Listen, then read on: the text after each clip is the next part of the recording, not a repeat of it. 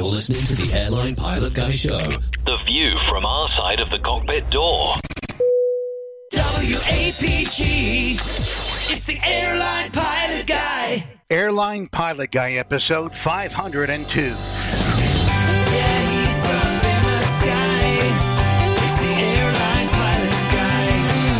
Hello, you're listening to the Airline Pilot Guy Show. The view from our side of the cockpit door. With your host, Captain Jeff, broadcasting live from Studio 1A at APG headquarters in Lake Burton, Georgia. Today's show is recorded on the 21st of December, 2021. Yeah, he's up in the sky. It's the Airline Pilot Guy. Picture light and he's flying by. With the Airline Pilot Guy.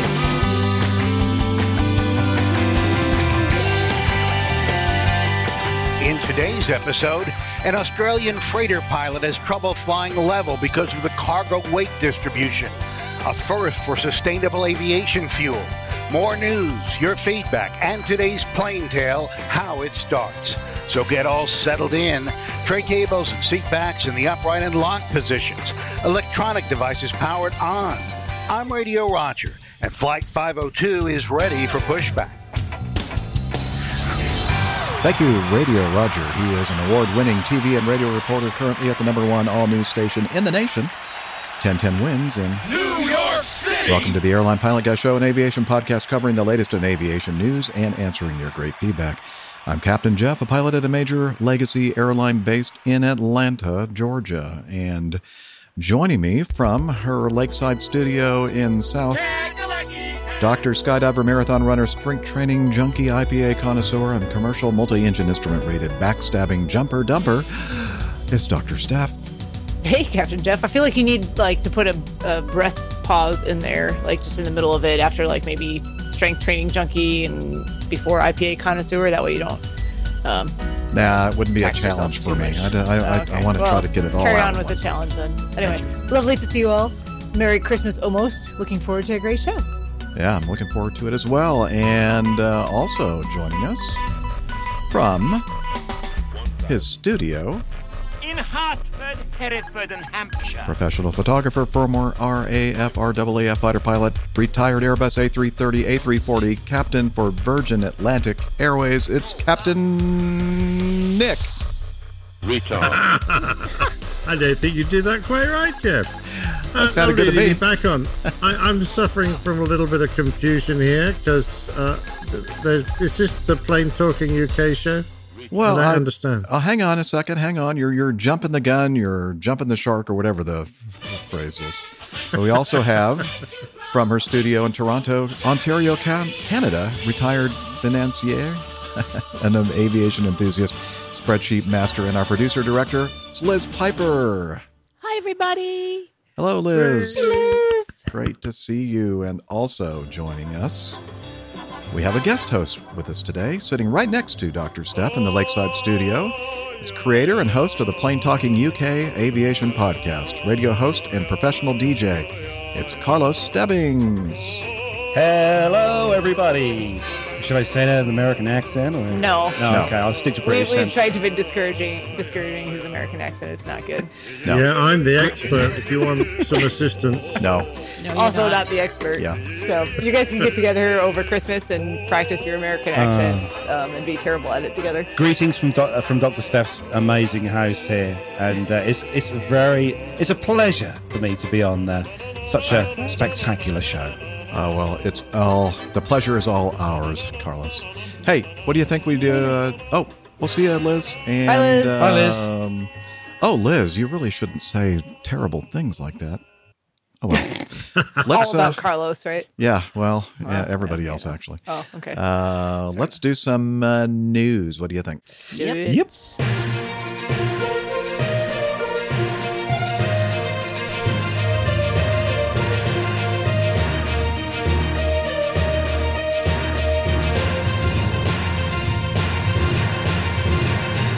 Stand by for news. All right, the first one in our news notebook is this one. An Azul A20 November at, I guess that's an A320-200, Registration Papa Romeo Yankee Romeo Hotel, performing flight 2751 from Cuiabá to... Cuiabá, sure. Okay. Sounds pretty good. Sao Paulo, Brazil, with, they always say that, and they're lying. 132 people on board, was accelerating for takeoff from Cuiabá's runway 35 when the crew rejected takeoff at about 88 knots over the ground due to a hydraulic fault indication. The aircraft slowed safely and came to a stop about 780 meters, or 50 feet down the runway. A female passenger jumping down from the aircraft rather than using the slide received a fracture of her leg during the evacuation. 8 other passengers received minor injuries as a result of the evacuation. The airline reported that the aircraft suffered a mechanical malfunction, prompting the crew to reject takeoff. The Aviation Herald received information that a passenger mistaking the flash of the red rotating beacon light as fire and shouted, "Fire!" opened an emergency exit and evacuated via the slide, followed by other passengers. However, as the engines had not yet been shut down, the slide was blown away. It was just blown away, and passengers jumped rather than slid down. The flight crew subsequently instructed all emergency exits to be opened and ordered an orderly evacuation. On December 2nd, 2021, Brazil's, investigatory agency reported during the takeoff roll, the alarm panel displayed a message related to the hydraulic system. The crew rejected takeoff, still at low speed. After the aircraft stopped on the runway, an evacuation occurred without the commander's command. 1 passenger sustained a serious injury. No investigation was opened. On December 16, Brazil's CENIPA, CENIPA, had changed their initial information, now stating an investigation into the accident has been opened and is now in progress. And then Liz was showing you some of the photos from the incident and the uncommanded evacuation. And so the only thing I'd like to say right off the bat is, and they don't say this in the report, and we don't have any passenger video that I could find anyway regarding this. I'm wondering if after the initiation of the abort, if the commander of the aircraft said anything at all. I mean, it's very much stressed to us at Acme that you need to get in on top of a situation like this immediately and tell people to stay seated and keep their seatbelts fastened and await further instructions, unless you know for sure that you're going to be doing an evacuation. So I'm wondering if maybe they didn't hear anything from the cockpit and they just decided that this was a situation where they needed to get out of the airplane. I don't know. Yeah, I quite agree, Jeff. It's important to establish that everyone on the flight deck is okay, because even on a slow speed abort, it can still be dramatic. They rejected at 88 knots, so that's above the 70 knot threshold. So the brakes would have come on full. It would have been quite alarming in the cabin, because when those brakes come on, the airplane stops so quickly. It is quite remarkable, and the passengers will have never have felt anything like that before. They might be alarmed. And yet you're right. It is important for either the captain or at least the cabin crew to come on and tell everyone to stand by. The usual call is something like cabin crew and passengers stand by.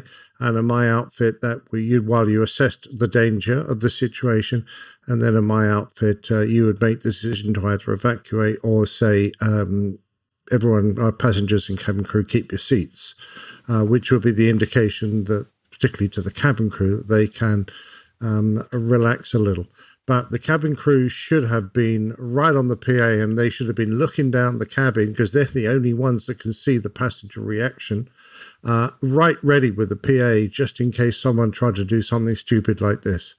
So perhaps the passengers involved opening their exit were just too excitable to listen to the PA. But I'd have been, if I'd been cabin crew, I'd be screaming down the PA to keep your seats.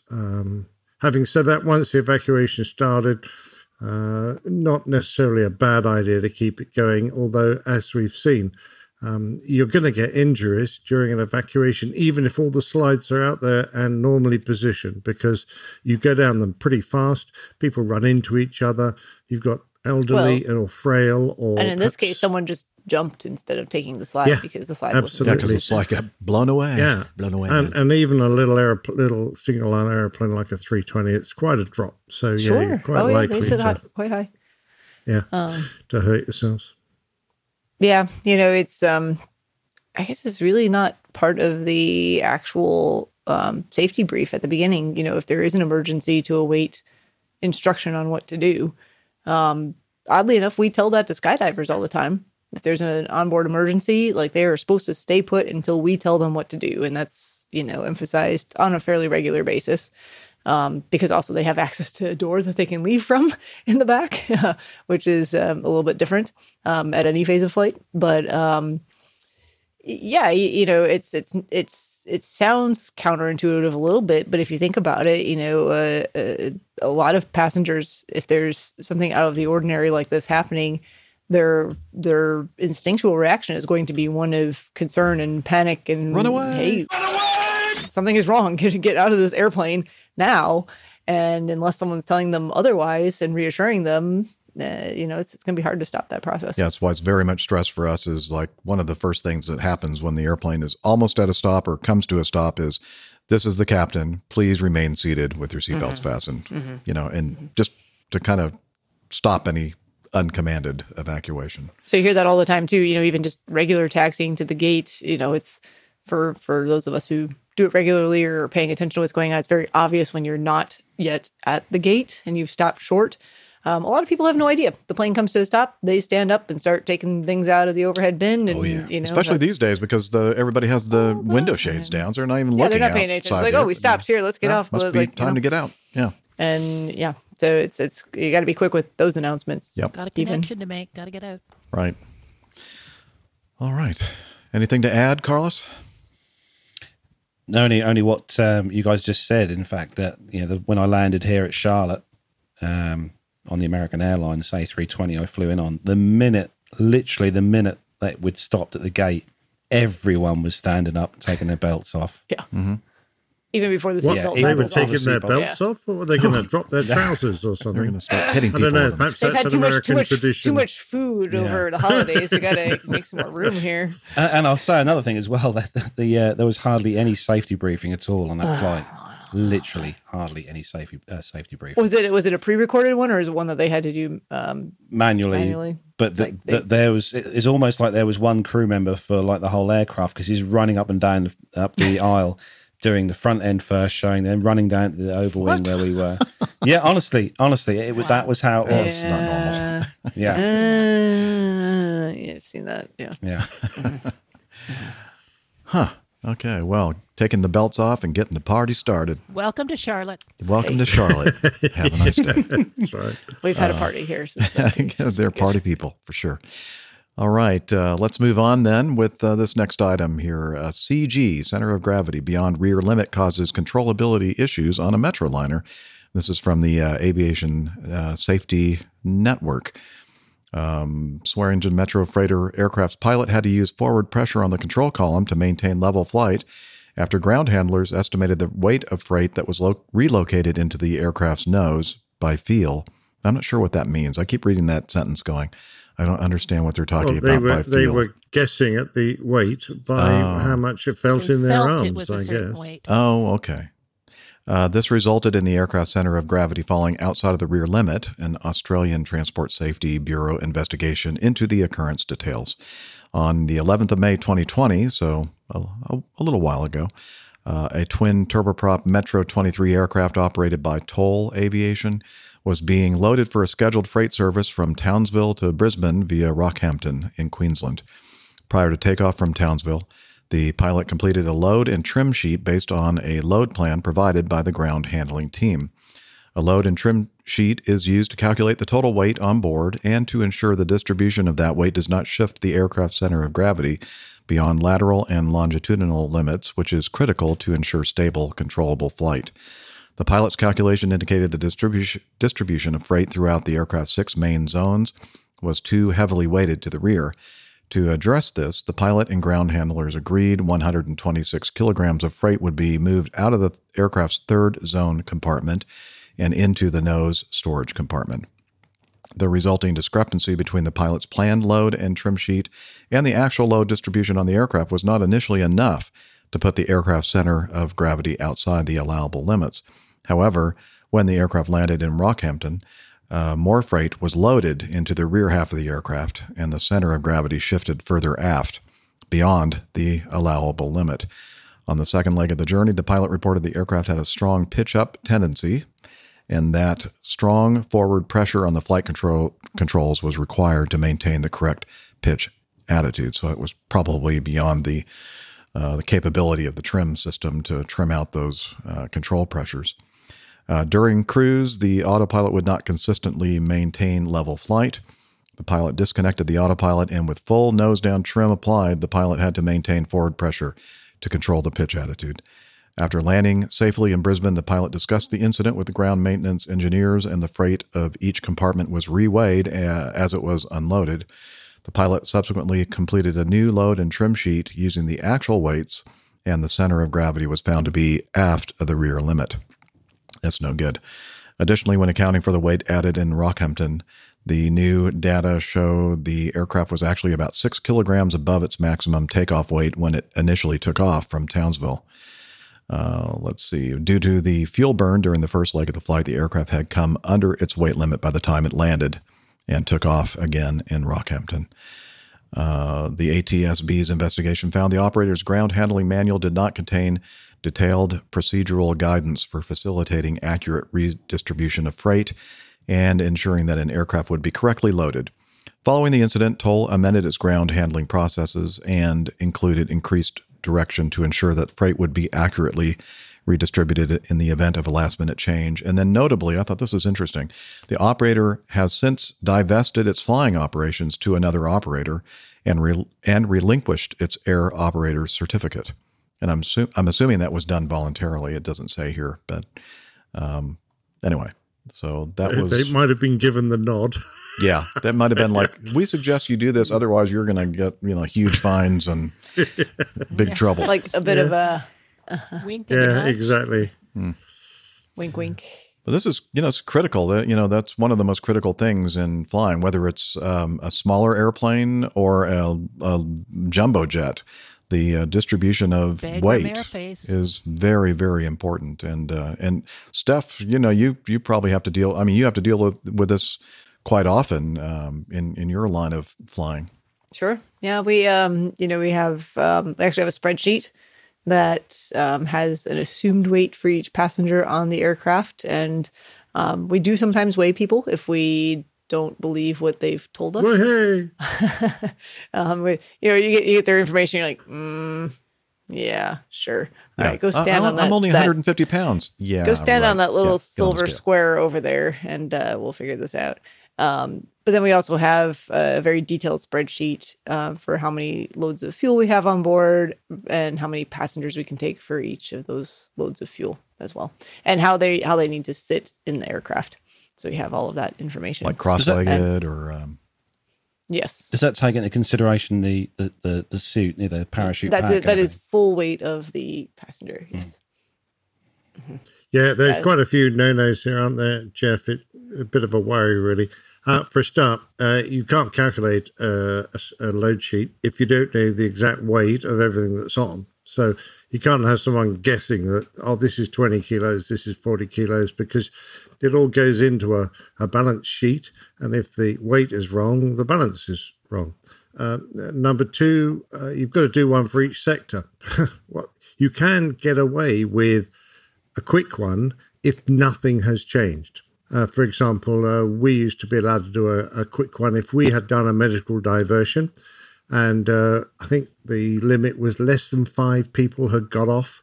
And we could do a quick one, abbreviated load sheet, because nothing else would have changed. Perhaps we took on a bit of extra fuel, that would be taken into account, and then we'd go again. We didn't have to do a full load sheet. But this guy apparently took on at Rockhampton more freight, and there's no indication here that he did a new load sheet. And what's more, that's the sector he had all the problems. So I'm going, the captain is really, the pilot is really the guy who was responsible for ensuring the load was correct. He didn't do a load sheet and he had control problems. So I'm going, nope, there's not real mention of the captain's responsibility here and his culpability, which is a little surprising. Unless we haven't got we might not have all the exact details. And the fact that he discussed it with ground maintenance engineers and then they did the equivalent of, let's take everything out, weigh it and do a load sheet here. And then, of course, they found out that it was up. 6 kgs above max takeoff weight is not a lot. No, I'm not terribly worried about that. No, it's just that was the leg, because that was where he had the problems. Out of Townsville, where everyone was guessing the weight. If you're putting weight onto an aircraft that's even close to max takeoff weight, you've got to know accurately exactly how much weight is. You can't guess that you're just under max takeoff weight. You don't mess about with that, because that has structural problems for the aircraft as well as balance problems. So all in all, there are a few naughties here which needed to have been stamped on the head. Well, speaking of naughties, Carlos, so do you have to do a weight and trim sheet for the TriStar van? No, because I'm only ever on it on my own. There's only ever me in the van. Oh, okay. So just use standard weight. He doesn't have to get on the scale before he goes for a drive. No. Actually, Neil Lamore makes a good point in the chat room about the Dragon Rapide at Duxford. I've tried that trip as well myself, and the air show that was on that day, and had to go on that. And they did weigh everyone who got on board that aircraft individually, and we were all sat in different positions on the aircraft as to what our weights were. And it's a very because the Dragon I've had that happen. Fat boy seats. And skinny people seats. I was at the tail end, I think that means you're skinny. And they didn't even see Steph because she hardly weighed. They're like, who should weigh this person on the plane? Say, Steph, you've got to have someone on your lap. You're so skinny. Yeah. Can you just hold this extra 20-pound weight? Yeah, that's exactly from point A to right. point B. You should have seen Steph when she was in the indoor skydiving centre. I was watching the wind speeds that were going around, like me and Armando, and these were above the 100-mile-an-hour mark. And then when Steph gets in, you can see the guy physically turning the speed down to around about 80 miles per hour. They're worried she was going to go flying out the top and out of the I just don't need it to be that high if I'm not flying with anyone else. Yeah. I mean, the mall's right down the street. You could end up over there, I guess. Well, they could aim the tunnel at your house and fly you home, couldn't they? Just launch her about 40 miles to the southwest. Plus the fact Steph's a professional as well, so yeah. Yeah. Oh, but speaking of weights, though, you asked about everyone weighted if it's just them or with their gear for jumping. So I think you were a little surprised by how much some of the skydiving gear weighs. Pack 2 parachutes in a little backpack, and that's a lot of fabric in there. Steph's parachute weighs more than Steph. Yeah, probably does. No, it's like true story. Excellent. Anyway, how do we get onto that? We're talking about weights and balances and things that are. We'll weigh you later, Nick. We'll weigh you later. Yeah, we did have to get weighed for. We did have to get weighed for indoor skydiving too. That's. Wow, you've been doing all kinds of fun stuff. I can't wait to hear the getting to know us segment. Yeah, wait just a few minutes. We'll talk about all that stuff. Okay. I should get those pictures queued up and ready to go. Yeah, you should. And get ready to share them. So we're going to move on to the next item, which is not didn't have a happy ending at all. This was a helicopter crash pretty close to the New Orleans area, Lake Pontchartrain, one of the spillways. The visibility was quite low, and the ceiling height was quite low. A helicopter was flying, and I'm going to hopefully I'll do this properly so we don't see too much of this, but I want to play a little bit of the video here at the beginning just to show the helicopter hitting this high tension wire and the rotor flying off and it coming down and crashed on the bridge. So we'll see how I do here. crossed fingers. Here we go. We're looking at the helicopter coming down, and there we go. I think I did a pretty good job of that. Great. Yeah. There's a little bit more in the video there, but it's very dramatic. Here, I'll play it again. You can kind of see the helicopter hitting the wire and then the rotor flying off. Here we go, and there we go. Yeah, that's not good. So that was a wire holding the bridge up, or no? It was electricity power line in the area. Oh Lord! So the visibility didn't look great in that picture. No, or in that video. There was a pilot that they interviewed. It said it was a fellow pilot. I'm not sure if they knew each other or not. But he said that he told the news agency he decided not to go up that day because of the fog and the low clouds. He says, when you start getting into these conditions and you can't see, your mind plays tricks on you when you're in a plane or a helicopter. You start getting spatially disoriented, and so you really have to lean in and trust the instruments, which can be a hard thing to do when your brain is telling you something else. Yeah, we all know. We've talked about that many times on our show, and the tendency to kind of get spatially disoriented when you have low visibility conditions. Funny, you should mention lean in, because the leans is a common thing that pilots suffer from when they're learning instrument flying. Not leaning in, but leaning to one side as they try and right their heads, turn their heads and right their body to what they think is up. But of course, their heads their internal balance organs are now giving them the wrong cues, and they're unconscious of doing it. But watching your fellow pilot lean over because he's trying to get his head straight when you're flying in cloud is really quite straight amusing. and level in the first place. It can be a bit dangerous, but if you're suffering from the leans. Oh yeah. Yes. Yeah. In this case, he just means, not leaning. He's talking kind of metaphorically, like just bring yourself inside. Yeah, like focusing on. He's talking about just concentrating on the instrument. Yeah. And associated with this, we received some feedback from Rob Legal, and he writes, I don't know if this is something you'd be willing to share, but I did get permission, and I only see it stabilizing young lives after such a great loss. Recently, the helicopter crash on the freeway that many have come to see in the last few days has had numerous conversations on pilot forums. The brother of the pilot, Josh, interacted on a few forums with people talking about the incident his brother was involved in. He leveled the armchair quarterbacking of the conversation quite quickly and brought what is really important back to the forefront: family, especially this time of year. This GoFundMe campaign is going towards his family's stability and children's future. If this is something you'd be willing to share, it would be greatly appreciated. And then Liz is showing the post that the brother posted on the Aviators Lounge, an aviation forum. My brother Josh was a pilot of the Bell 407 that crashed on Interstate 10 near New Orleans earlier this week. The images and video of that crash and the aftermath have been shared widely. Aviation was a passion my brother and I shared.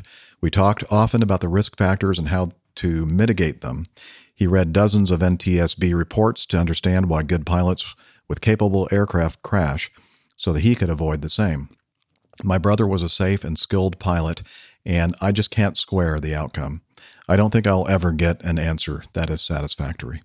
I think the main thing you need to know about Josh is that he was a pilot. He loved everything about it, and he pursued it with an admirable ferocity. And above all, Josh was just a good and decent man. Our family is devastated, and this will leave a big hole. He was father to 3 boys, aged 7, 4, and 3, and was the breadwinner of his family. If you feel so moved, I have set up a GoFundMe. I have been overwhelmed by the response, but every dollar will help.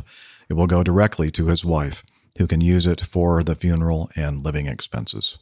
And then there's also a link that will have all this information in the show notes if you feel so compelled to contribute to the GoFundMe campaign. But it's true that his brother makes a very good point. We talk about accidents all the time on our show, and sometimes, we kind of lose sight sometimes of the impact that these terrible tragedies have on the people that know the people who perished in these accidents. Yeah, and he brings up a good point too. It's not always a lot of these accidents are people who are safety minded and who are conscientious and do a good job in their training and continuing education and trying to learn and learn from mistakes of the past. And sometimes these things happen. You find yourself in a bad situation, and unfortunately, there's a bad outcome. So, yeah, trying to take care of families and loved ones is important still. Yeah, it must be doubly hard since that this has received so much publicity. And following videos like this on media sites, there are generally room for people to leave comments, and some of those comments can be completely out of order and just appallingly cruel to the family of those who've just lost the breadwinner. And in this case, a man who had his heart at the right place and was trying to do his best. So, it makes it even worse. So, yeah, that was a very well, a great response from his brother, I thought. Yeah. So thanks, Rob Legal, for kind of sending in that feedback related to this tragedy. All right, moving on to the next item from, let's see the source here, aviationsafety.net again. And another Swearingen Metroliner. Let's see. Swearingen Merlin. Oh, I'm sorry, a Merlin. My bad. It looks a lot like a Metroliner. But anyway, I think they're very similar. Castle Aviation Flight 921, a Swearingen Merlin 4, was destroyed when it was involved in an accident near Manchester Municipal Airport in New Hampshire, USA. The sole pilot on board was fatally injured. Preliminary information indicates the pilot reported an engine failure shortly before landing runway 6, and the aircraft crashed near a river in front of the runway, causing a fire. The weather at the time, special METAR, calm winds, decent visibility, 10 statute miles, 1,700 broken, the ceiling, -2 and -5 for the temperature and dew point. And that is pretty much all we know about it, except let me read a little bit more from this account from WMUR, a local news affiliate in the area. One person is dead after a small turboprop plane crashed along the banks of the Merrimack River in Bedford late Friday night. The Swearingen was operated by Castle Aviation en route from Essex County Airport in Fairfield, New Jersey, when the pilot reported there was engine trouble, according to Manchester-Boston Regional Airport Director Ted Kitchens. The plane crashed into an area along the banks of the Merrimack River just short of the airport runway shortly after 11:30 p.m. Video from the scene indicated the crashed plane had caught fire. Bedford police said no buildings were hit when the plane went down near Reed Drive. Emergency crews from multiple jurisdictions responded. Kitchens said that the airport and all surrounding roads remained open the whole time, and he's thanking the first responders for their quick and decisive action. And the Bedford Police Department told News 9 the pilot, who was also the sole occupant of the plane, died in the crash. His name is Emmanuel Vomvolakis, a 23-year-old from Michigan, probably someone who was just getting started in his career and, building up hours, probably hoping to fly for like the major airlines at some point. I'm just guessing, but this is the kind of job that a lot of new young pilots will take to build those hours and get that experience necessary, which is sad that now I understand. I've never flown a Swearingen Merlin 4, November 5-4 Golf Papa, you just especially. Swear at your engines. Yeah, I do swear at my engines, Liz, but not, I've never flown a Swearingen. But I understand that they can be quite a handful, especially if you, they're twin engine airplane. But if you lose one of your engines, I hear it's not the easiest thing in the world with that particular airplane to control. So, and I don't know, we don't know if it was just the one engine or maybe even a dual engine failure. So I guess they're still investigating. Very little information really give us a gauge to exactly what went on. But as a general comment, one pilot operations in any complex twin aircraft, if it's fine, you could be the best pilot in the world, and as long as nothing goes wrong. But when you're dealing with what looked like quite a severe emergency in a busy part of the flight anyway, preparing to land, you can easily become task saturated. And I'm not saying this was the case, but with two pilots, you've got one guy flying, one guy dealing with the emergency. With one pilot, your workload is now just doubled. Mm-hmm. So, I just feel sorry for him to be put in that situation, and that didn't come out well for him. It would have been a demanding situation. Single pilot, it's night. Yeah. The weather's not super great. I mean, there was a relatively low ceiling, not super low, but you have an engine failure. Your hands are definitely full. Mm-hmm. Yeah. Hopefully we'll get more info. Yeah. And sad because that river is right next to the airport. Yeah. Where they're talking about. I've flown in and out of Manchester a number of times as a passenger. I'm pretty familiar. So yeah, very close. Very close. Yeah. Almost made it. This news item, this next one will be interesting. I think we're going to have an interesting discussion about this. Let's start off with a couple of videos here. All right, here we go. Let's start with the first one.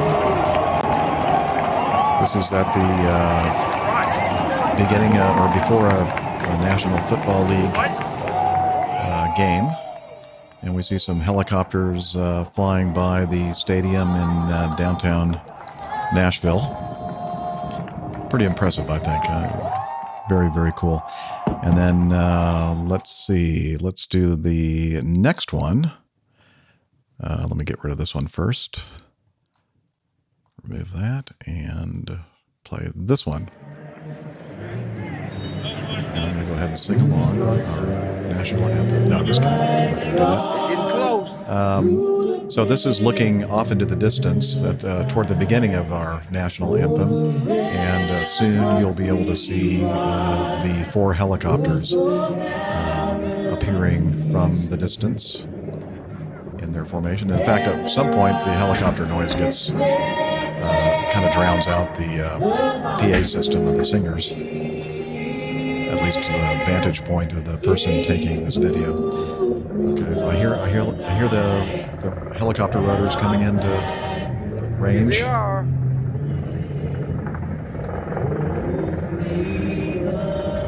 Getting closer. Looks like it's perfectly timed. Here they come.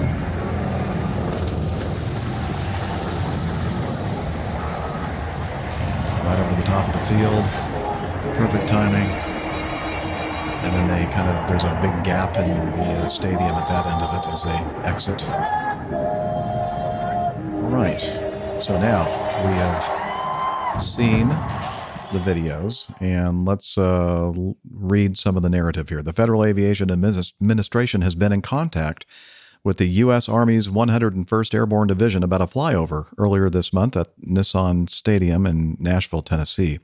4 helicopters, 2 AH-64 Apaches, a CH-47 Chinook, and a UH-60 Blackhawk from a unit assigned to that division flew extremely low over the stadium at the start of a football game between the Tennessee Titans and the New Orleans Saints. Though there has been no formal review of the flyover so far, experts and observers have since raised safety concerns about the event. The investigative team at News Channel 5, a CBS-affiliated television in Nashville, first reported on the FAA reaching out to the 101st Airborne Division, which is based at Fort Campbell in neighboring Kentucky, yesterday. The flyover at Nissan Stadium took place on November 14th and was part of a salute to service for men and women of the U.S. Armed Forces that the Titans organization incorporated into that game that day. Quote from Army Lieutenant Colonel Kerry McEwen said the unit that conducted the flyover is in contact with the FAA Nashville. At this time, there's no scheduled review, although I think later in this story there was an addition or an addendum that says that looks like now the FAA has opened an investigation regarding this.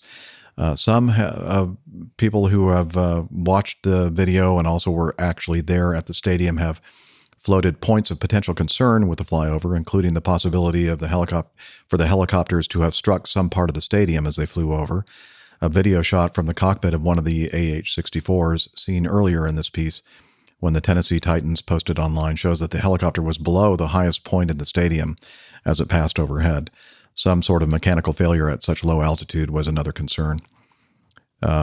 Somebody else said it's possible that the downwash from the rotors could have kicked up objects and debris in the stadium, posing an issue for bystanders down below. There's a quote from somebody, "That flyover was a little too close to knocking down the flags and camera," one fan tweeted out afterward. I'm sure an aviation expert. Sarcasm. FAA regulations require military flyovers to be accomplished at 1,000 feet above the highest obstacle. Larry Williams, the retired aviation safety inspector, told News Channel 5 Investigates. If civilian aircraft had been involved, most likely those pilots would have had their licenses suspended or revoked, he added. That being said, this is a recurring issue for the U.S. military, and disciplinary action has been taken against pilots who have flown fixed-wing aircraft low over sporting events in violation of those regulations in the past. However, an official guide to low-flying aircraft available on FAA's website says that helicopter operations may be conducted below the minimum altitude set for fixed-wing aircraft. The reason: they have unique operating characteristics, the most important of which is their ability to execute pinpoint emergency landings during power-out emergencies. It also says, includes the caveat that helicopters may be operated at less than the minimums prescribed. In this section of the operation is conducted without hazard to persons or property on the surface. It isn't clear if any Army regulations applied in this case, in addition to the FAA's directives for rotary wing flyovers, or if any waivers have been secured in advance. Anyway, so the update, as I mentioned, says that the FAA has... Well, the FAA says, we do not comment on pending investigation. So it sounds like there is a pending investigation regarding this flyover. So I'll just start off by saying I looked at it. I thought it was pretty cool. I didn't see a problem with it. But again, I'm not the person that's going to make the judgment whether or not there was a violation or not. But I'd like to hear what everybody else thinks. I mean, if you just read by the regulations, you go to the FAR, it's 91-119 for anyone who wants to go back and look it up. And for general aviation aircraft, VFR, what it says is for over-congested areas, including cities, towns, settlements, or any open-air assembly of persons, which this would be an open-air assembly of persons, an altitude of 1,000 feet above the highest obstacle within a horizontal radius of 2,000 feet of the aircraft is what you need to maintain. But then there is a subsection, as I mentioned in the article, that for helicopters, helicopters may be operated at less than the minimums prescribed, provided that the person operating complies with any routes or altitudes specifically prescribed for helicopters by the FAA. So I think you missed out one of those regulations. Yeah. Steph. The one that says if you're wearing a cowboy hat, then it's okay. Exactly. Wait, where's my cowboy hat? I'm going to get my cowboy hat and wear that for the rest of this show. Exactly right. Exactly right. But I agree with Jeff. I mean, I don't think that anything, I mean, was it low? Was it dramatic? Yeah, a little bit. Yeah, it was intended to be. It was cool. It was supposed to be. It was a salute to service. And you know, I think if they had planned it this way in advance and done, and that it doesn't look like they were trying to figure out what to do at the last minute. That's how they intended to do the flyover. I don't really have a problem with it. Yeah, I think it's much ado about nothing. About nothing. I mean, I would have been super excited to be standing there where that guy was filming that. I'd be like, yeah. So Carlos, do you ever see like low flying helicopters near where you work? We're very lucky, Jeff, because where we're based is on an old Royal Air Force base, B-17 base. So we've still got part of the main runway still there, and the guys at RAF Wattisham, which is an Apache AH-64 base not far, use us as a kind of target and landing practice ground. But they come over. They come over at maximum of probably 400 feet, mostly below that, and they come over low. But we're not in a hugely residential area, so it's not a big issue. Plus, they're under control from Wattisham there because it's uncontrolled space where we are. But they come over low, really low. You can see the guys sitting in the seats and they wave quite frequently. But I don't complain about it. I would argue that the pilots of these military helicopters are probably some of the best helicopter pilots in the world. You know, that I don't have for sure. any well doubt practiced. that you know they knew what they were doing. You know, it's all coordinated. Everything is coordinated. Yeah. This wasn't Well, someone not in just a helicopter showboating. is not, mate. Have you tried rubbing your tummy and patting your head at the same time? Oh, I forgot helicopters and balloons. We don't bring that up when Nick's here with us. Darn it! Yeah, now you guys can see I've got my sensible hat on, so I'm just gonna, use the qualities bestowed upon me by a sensible hat, and just say that You're such a princess. That's the only I'd thing I say had, that- resembling a hat nearby. Exactly. pink The difference between a safe and an unsafe fly past can be very small, and your fly past doesn't have to be on that margin to look great and to be impressive and to be fantastic. I think if they had been 500 feet higher, everyone would still have been suitably No, I'm impressed. not talking 500 feet high. I'm talking 50 feet higher. Still suitably impressed. Yeah. Yeah, it would still have look great, but I think that very little comment would ever have been made about it. So that 50 feet, or perhaps 100 feet, is probably all that separates them from going back and carrying on their day's work without a worry, care in the world, and now facing an investigation. Yeah. Well, you know what I have to say about that. Sorry, Steph. Oh God, I gotta Pardon leave. you. Did you have the what is it called, the something duck tacos, the white? The white. Oh, we did not have any white duck tacos actually. I just figured that maybe that's why Carlos was having some digestive issues. It's the extra onions I put in last night's It was meal. the Yeah, I did let Carlos cook last night. He did a really skydiving. good job. Oh, really? Excellent. Interesting. All right. Well, can't wait to hear about that as well. All right. Continuing on. This is groundbreaking news Get here. ready for your going Oh, green. wait. Thank you. Yeah, you didn't warn me soon enough. Here we go. We're going green. We're going green. We're Well, going green. United is.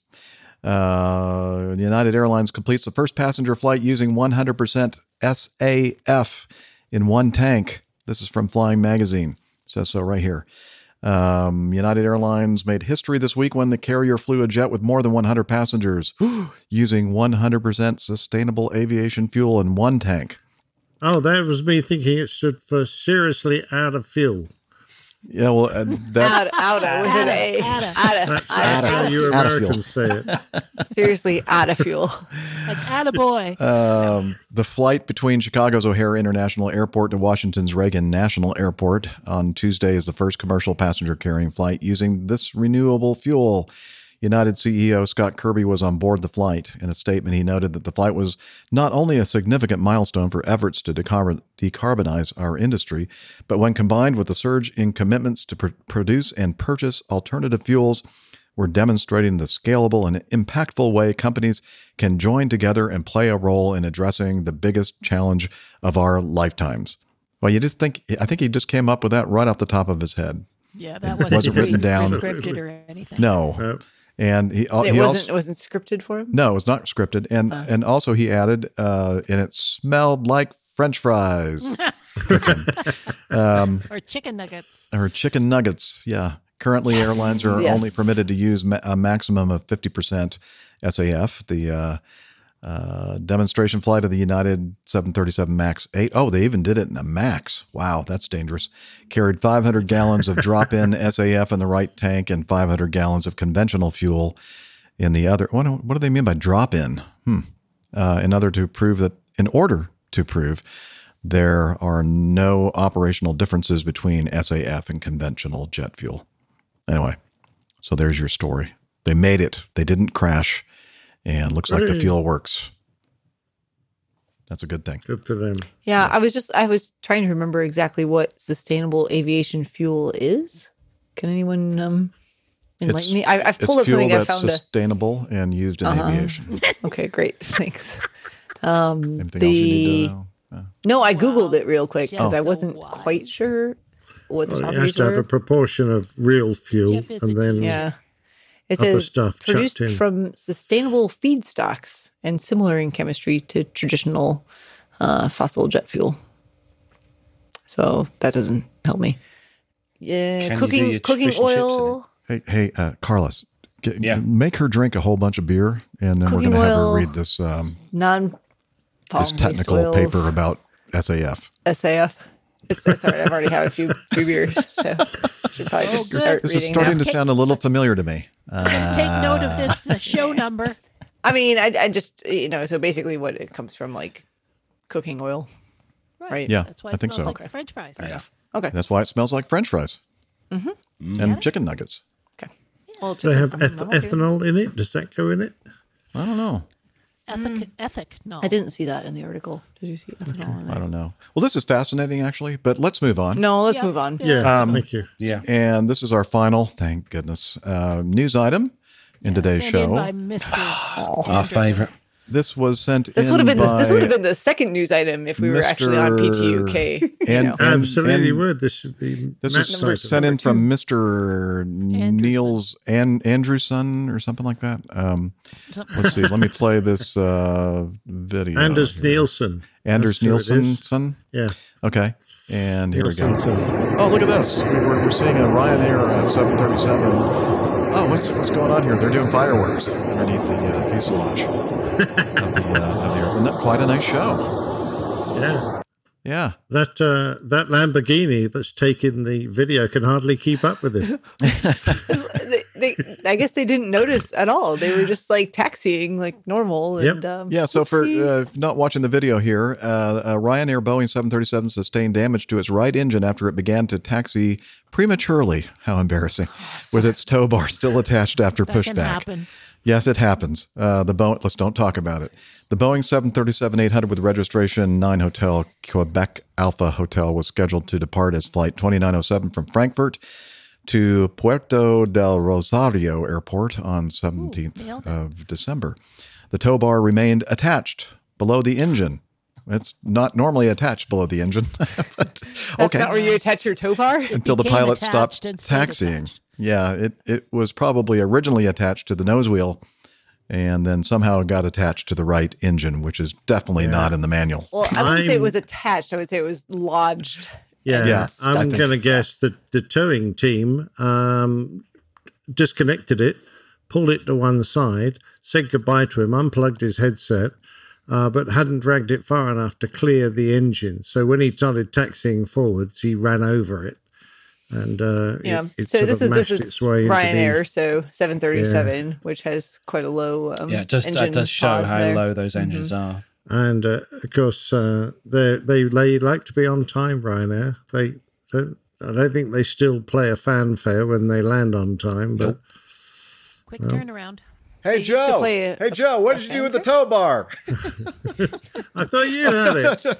What? Yeah, I put it right over there underneath the airplane. I think it What was probably. airplane? Attached it to the engine. Why is that airplane sparking all up over there? What's going on? Considering how Joe, far Joe, they let's got, go to the bar, quick. honestly, how far they got with that. If you were a passenger on now. that overwing exit seat or just about the front of the wing, you'd You'd be going, hey! you'd be pressing ding, ding, ding, ding, ding, ding, ding, ding, ding. Or I could just hear the guys in the cockpit going, "Hey, this is really a rough taxiway, isn't it? Yeah, it's making a lot of noise." Frankfurt's taxiways suck. This is terrible. Oh man, yeah, that was quite That was something, something. actually. Yeah, I don't know I what, but know. it was something. It was something. It's going to for be sure. expensive to get rid of that as well. A bit of speed Little tape. buff Yeah, out. a little buff Probably. out. Yeah, that's no good. All right. Okay. Well, that is enough news, I think, that any of us can stomach. And let's go here and play this little jingle. Yes, it's Getting to Know Us. I've known you guys for years. I don't understand why we still I don't do want this. to know any more about you, Nick. I've heard All enough. right, well, let's skip this section then and go right into feedback. Hooray! Captain, Incoming message. No, we're not going to do that. This is my favorite part of the show. We don't know much about Carlos, though. I mean, we know a little bit. Well, so first of all, what the heck How did he is get here? Carlos doing sitting next to you in Tega Cay, dare South he? Carolina? Don't really know. So cast your minds back to 4 months ago when I had a message from a young man called Stephen Ivy who said, Carlos, would you like to come and DJ at my wedding? And I was like, I'd love to, Stephen, but you live in the US of A and I'm in the UK.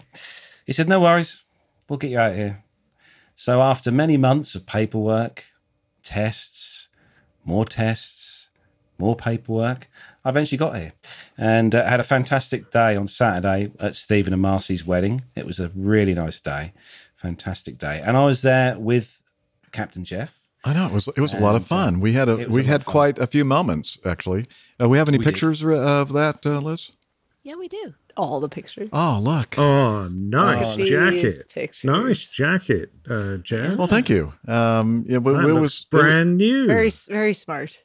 It was. We were having several romantic moments. Interludes. Interludes. I think Carlos is proposing there. Actually, I'm not sure what's I happening. know. It really caught me off guard. Quite a surprise to Gemma. Yeah, and I'm having had the proposal accepted. That last picture, I'm just wondering what's going to happen next. I actually think Jeff is like trying to tell Carlos how confused he is in that moment. Do you see his face? He's like, Oh, thank you, I but didn't do that. like you're married and I can't accept. It's okay. Well, the bottom left photo there. At first, I thought it was Carlos's hand on my bottom, but not really. I can't really say much else here.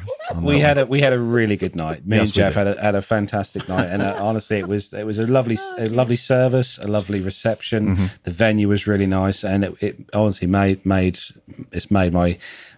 time in the US really great. Having that experience, being with not with Jeff, just with Jeff, with Stephen and Marcy at their wedding. Really nice to celebrate with them. A lovely couple as well. Yeah. And then after the wedding, I went back to the hotel, had a short night's sleep because I was up early the next day to head down to Atlanta Airport. Jeff very kindly took me down to Atlanta Airport in his luxurious car. And just a Honda. And a luxurious Honda. A luxurious Honda, for sure. I negotiated the security at Atlanta Airport, which I have to say was a lot quicker than it was at Heathrow. Managed to get to Charlotte Airport, where Steph very kindly picked me up. And that's where I've been for a couple of days now. And I can't get him to leave. I'm not sure. I'm not going anywhere. How to Steph escape from this? If someone could help, that would never going to happen. Much appreciated. He's there for good now.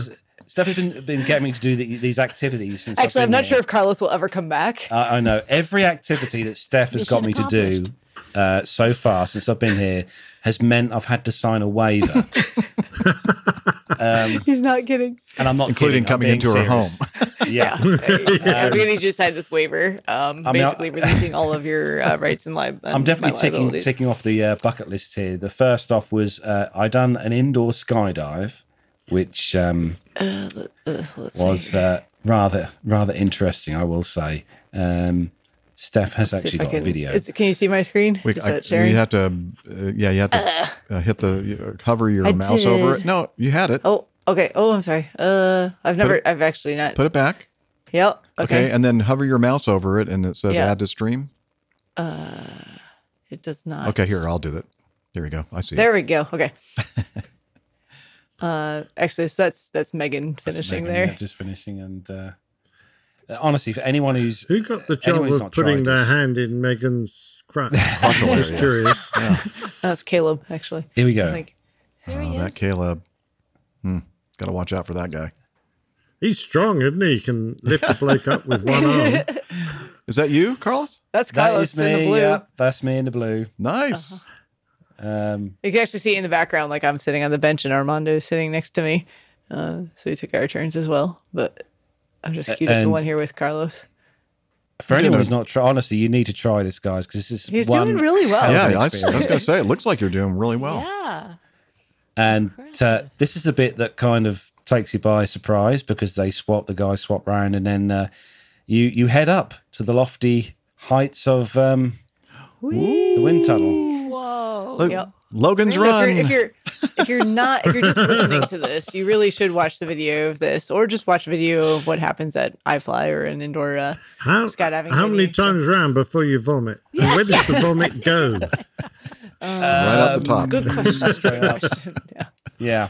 So that was a really great experience, and big thanks to Dr. Steph for arranging that for me as a treat. That was very good indeed. Excellent. Look how good and stable Carlos is there. That's awesome. Yeah. He's a pro. He did really well. Yeah.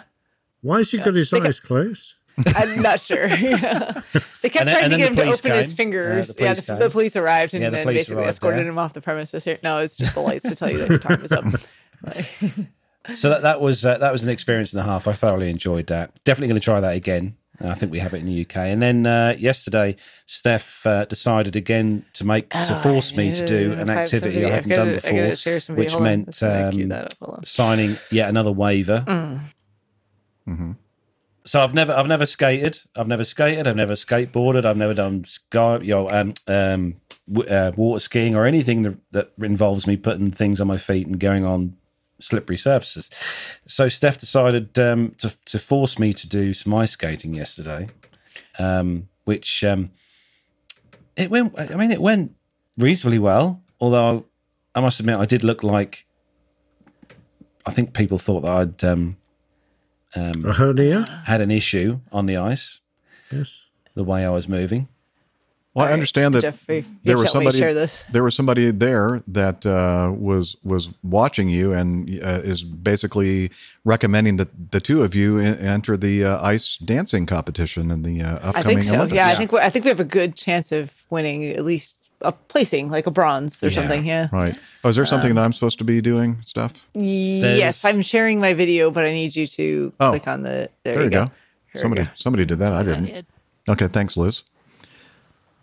We'll have to. Steph didn't attend the rehearsal, so we'll have to show her how to do that. That's me. He had these random like right and left turning tendencies that were kind of uncommanded, but it worked out okay. It was actually a good day for ice skating yesterday because it was kind of cool. So the ice was ice and not slush here in North Carolina. Mm-hmm. And it's getting overtaken by all kinds of kids here who are there was literally 4 and 5 year old kids going past me like they were Torval and Dean. And we didn't see Carlos for quite some time after that last frame. So that was an experience. Thanks again to Steph for sorting that out. That was, and then I didn't do that. And then today. I didn't do that to you either. That's why you have a producer. Somebody is like it keeps putting me out of the video here. I didn't do that. I didn't say you did it, Liz. Uh-oh. This video got all... No, I was just trying to say it was Liz. Oh, yeah. No.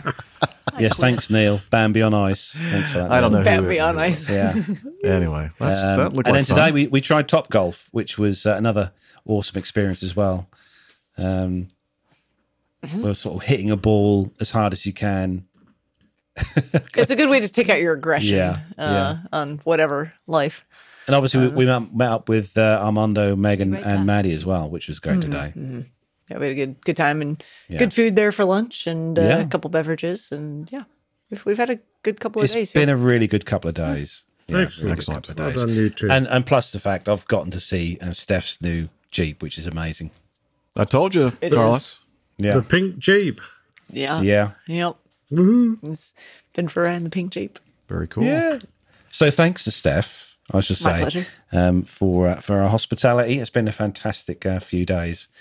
And I'm off this evening, off to spend the last couple of days of my trip here with Armando and Megan. And I'm going to do a bit of flying tomorrow, hopefully. Brilliant. I'm very jealous. Excellent. Very jealous of your flying. Sorry. And then, I'm looking forward to the... hopefully fly home Christmas Eve. Yes. If we can procure some sort of COVID test. I've got to take another 4,000 paperwork PCR tests. And if the UK will take otherwise, you back, he's just going to be living at my house. Please, somebody help me. Well, I've already had a word with Adam, who's been in touch with the authorities at Heathrow. And I think you're going to need to get yourself a new visa to come to the UK, Carlos. That's okay, Nick. I'll come stay with you. Now you'll need a new visa to come to the UK. That's where I am. So anything else? It's been a great trip. It's been a great trip. I've enjoyed it. Good Yep. man. Yeah. And he cooked shepherd's pie last night, which was fantastic. It was very good. Got some leftovers, so I'm going to be enjoying those for the next couple days. Got some good lamb. We used venison. Oh, okay. Oh, right. Yeah. Had it in my freezer. Another so. deer missing. I was going to say, I have an idea where that came from. Yes, Carlos will attest there are no deer around here at all. No, whatsoever. none at all. Not anymore. Deer. Yeah, not after all the shepherd's pies that have been made recently. Wow. Locally sourced, Yeah, farm to table. excellent. The Right. 100-foot diet. Let's go with Captain Nick. How have you been, sir? Well, nothing. I've been fine, thank you very much. Nothing has happened since the last show, except I've done the plain tale for, and thanks very much indeed for Main Man Micah. It was his idea to give me, well, he gave me the subject for this one. So thank you, Micah. He's got great ideas for tales. And actually, he mentioned one that will be coming up, I think, shortly on PTUK. I thought it was a fantastic subject. Micah's doing that himself, I'm pretty sure. Anyway, but no, nothing's happened here. Looks like I'm going to be able to get away for our Christmas treat with my lady wife because we've managed to steer clear of any infections. So looking forward to that over Christmas, really. And that's about it. Excellent. That's good news. I'm happy that you guys are able to get out of town. Oh, delighted. Yeah. Hey, let's talk about the cover art from the last show. And This is so good.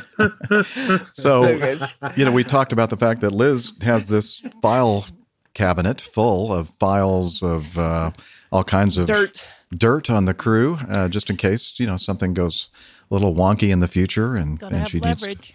She has to have leverage on us, and so it's a pension fund.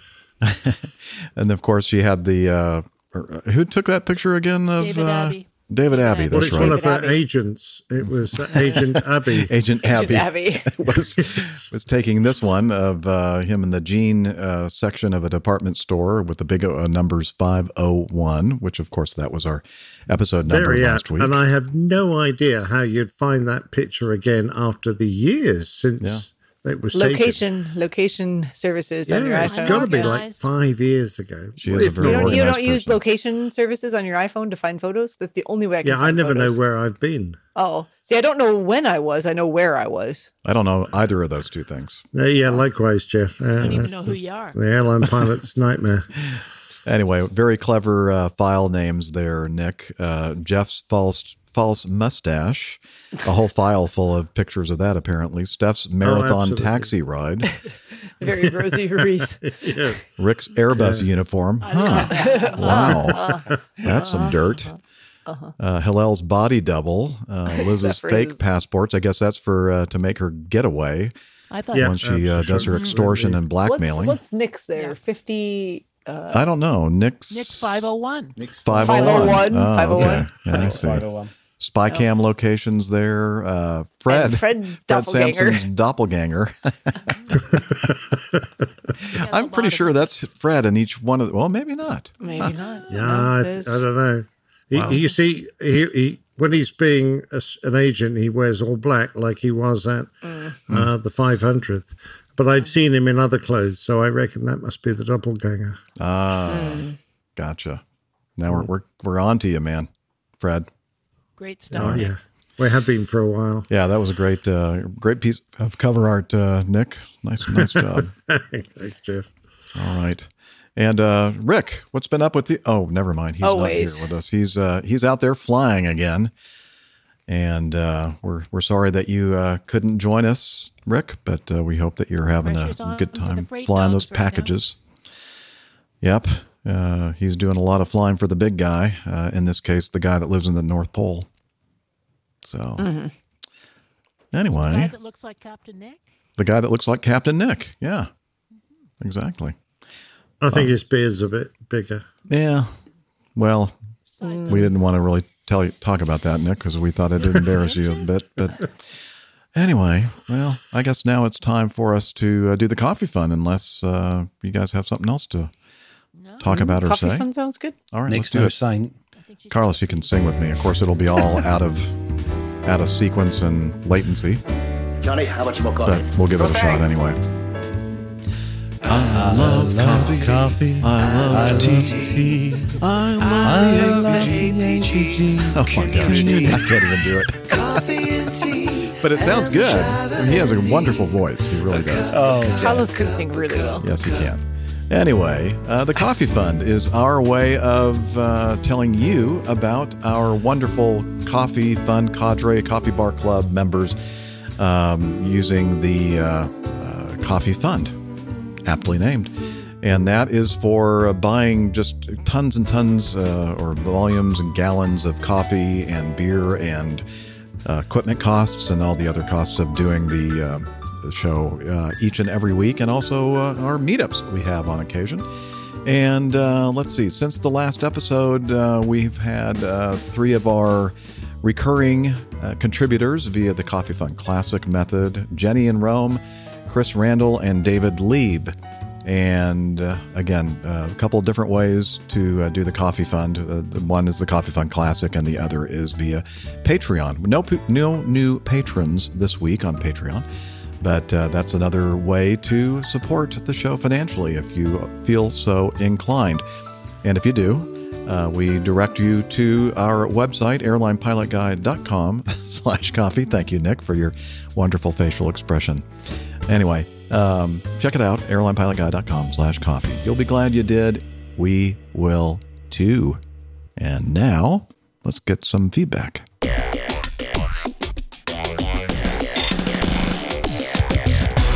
Captain, incoming message.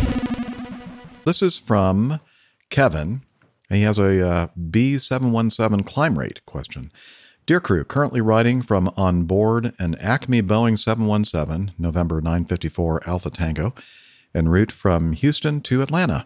I must note that Captain Jeff is not flying because he has apparently some important live show in Atlanta. Whatever. Guess he doesn't really seem too concerned. Anyways, it's been some time since I've flown on a B717 and noticed that the initial climb out rate seems less than comparable airliners. Normal flights from Fayetteville to Houston and Houston back to Fayetteville, not quite full and low airport elevations. I seem to remember Mad Dogs climbing much more steeply. Am I just imagining this? How does the real-world climb rate for the B717 compare to the Mad Dog family and the common CRJs? Thank you so much for the great show. Smooth landings and IPAs ever around. If you're ever in the Fayetteville, North Carolina area, I have a great brewery to show you. And, oh, thank you, Kevin. He actually made this is very important. A pronunciation guide for me. Kevin Williams. Thank you. Kevin Williams. I would have said Williams, but not Williams, but okay.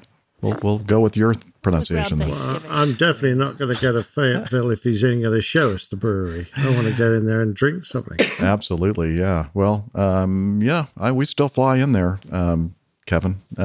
So I'll ring you up. So here's the deal. Initially, the initial climb attitude on both the 717 and the Mad Dogs are identical. We are supposed to limit it to 20 degrees nose high on our initial takeoff. And then, of course, passing through usually 1,000 feet, we lower the nose and accelerate and retract and clean up the airplane, retract the flaps and all that stuff.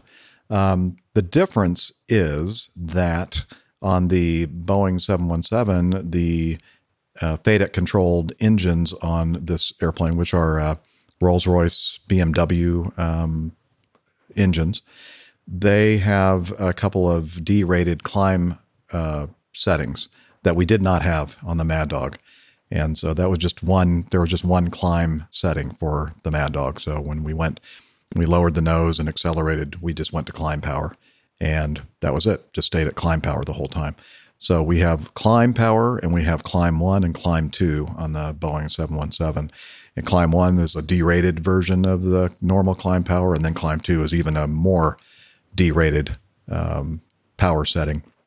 And it's based on our weight. So if we are below a certain weight, in our case, below 100,000 pounds takeoff weight, we'll select climb 2, and then we'll watch our climb rate. And if it gets down to 1,000 feet per minute or less, then we bump it up to the next rate.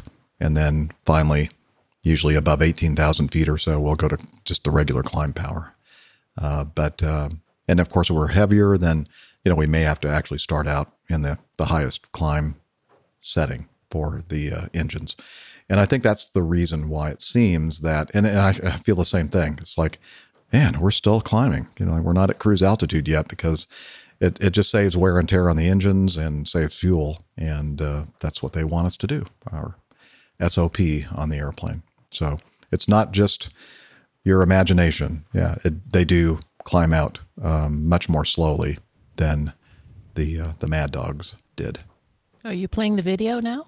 So, interestingly enough. I forgot. I'm sorry. Oh, well, Steph, you can go ahead and talk, and I'm going to go ahead and play the video while you're talking, because we're going to watch you're gonna play a video. I was sharing a picture for you there. Oh, okay. Then go ahead and real briefly. Oh, okay. Let me my new pink Jeep has all these data points. Is it 20 degrees nose high? No? It's 17 degrees nose down. Yeah. Okay. But that's not in the sky. That's just on my driveway. Yeah, I can vouch for your driveway. It's only 17 degrees nose high. So we measured it. Yeah.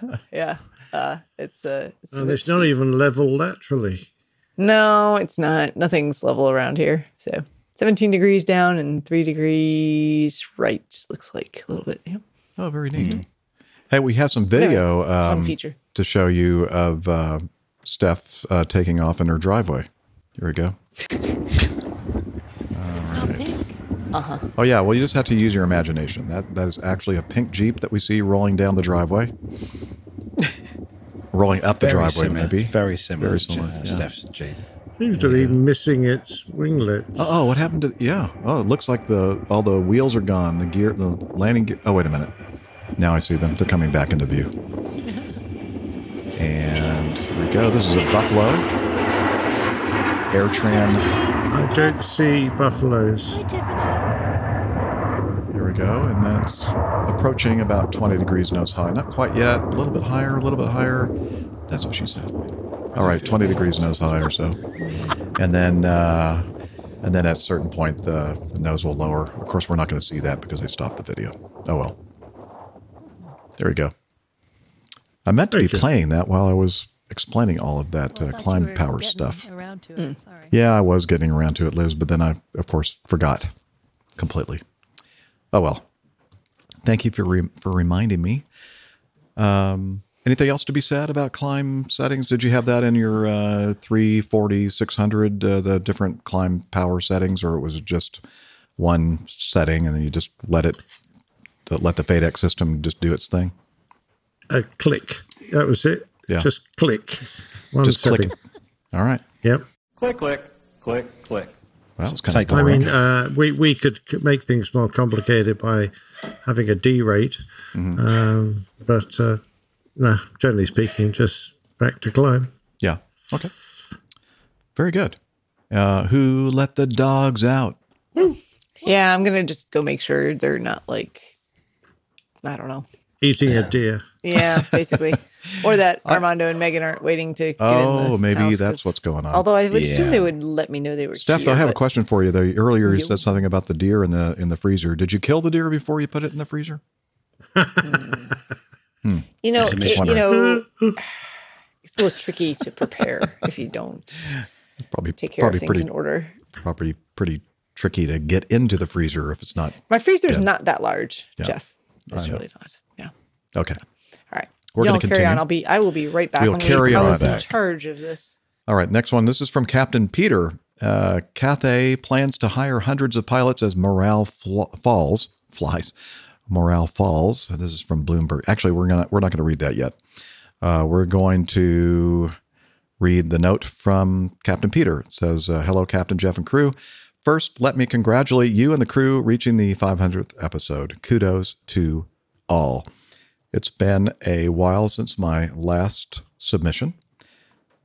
I was always told in my youth, if you have nothing good to say, it's best to say nothing. Yeah, I think we always say that our moms told us that, right? Absolutely. I'm sure after reading the attached article, you will understand why there has been a dearth of good news in this part of the world. I know Captain Nigel has kept you up to date with the situation in Hong Kong. However, I may add something to the conversation. After over 170,000 COVID PCR tests, 3 pilots tested positive for COVID. Wow, that's not a very high rate. Wow. No. In a normal world, this would merely have been unfortunate for those individuals with a few weeks off to recover, then back to the line. But this is not a normal world. They were terminated after being found to have left their rooms in Frankfurt during their layover, which, after almost 2 years of lockdown, is understandable. Over 100 pilots and flight attendants were then quarantined for 21 days in government containers, converted to living quarters as contacts of them or the aircraft they flew in the preceding 21 days. One of the pilot's wives was a teacher, so over 120 9-10-year-olds were sent to quarantine as well as the wives and children of the contacts. The official policy is zero COVID, and this will not change no matter what occurs in the rest of the world. So, on to the good news. It's bittersweet, actually. After 41 years of airline flying, 34 with my present mob. Did you mean to say mob or job? Mob is probably ex-Air Force. I don't know. Okay. Joining the same year as Captain Nigel. I've resigned. Yesterday, operating my last journey as an airline pilot, a profession I've enjoyed immensely over the years. I finished as I began, turning a full circle, beginning on the Boeing 747, flying all editions from the -200 up to the -8, with interludes on the 777, 200, 300, ER, and to pay for my sins, the A330 and A340-300, accumulating over 27,000 hours total. I leave to become a full-time ski bum, practicing my yodeling and perfect my Alp horn playing. Wow, I can't wait to hear it. The hills will definitely be alive, he says. Get it? The hills are alive. With the sun, thank you. Yep, definitely. I'll be living 5 minutes away from an airfield, so plan to learn to glide as well. The skies will still not be safe for a while longer. In conclusion, I cannot express my feelings more succinctly than that famous poet laureate, Frankfurter, from the Rocky Horror Picture Show. Frankenfurter. I'm sorry, Frankenfurter. What did I say? Frankfurter. Oh, Frankfurter. Frankenfurter, my bad. From the Rocky Horror Picture Show. Oh, I've seen blue skies through the tears in my eyes, and I realize I'm going home. Aww. Keep the blue side up.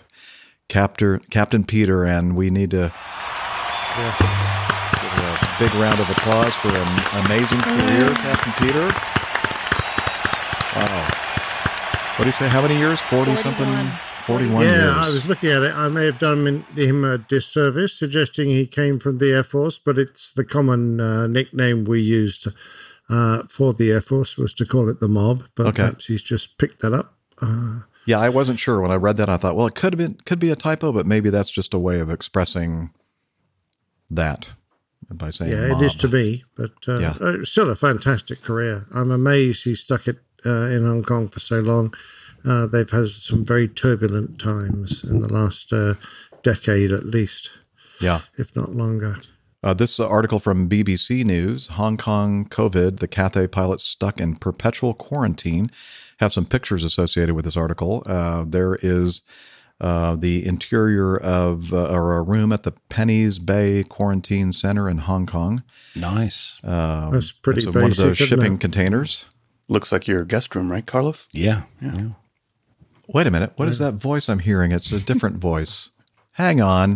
No, it's Steph shaved her head. Steph. She's taken her wig off and put her and grown a beard. Put her facial hair back on.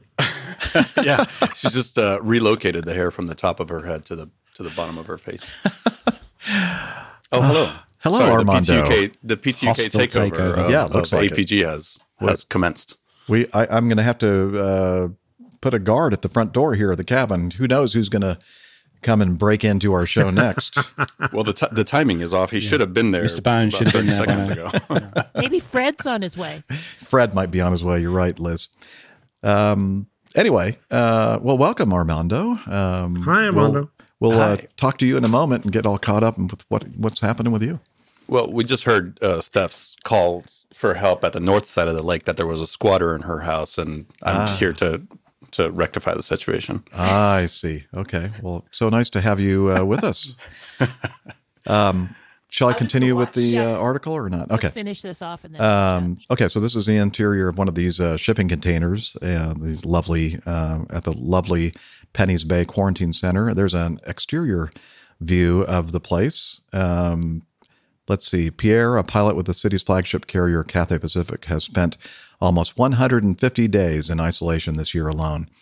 Though Hong Kong has recorded barely any local coronavirus cases in recent months, the city has imposed an extensive testing and quarantine regime in line with mainland China's zero COVID policy.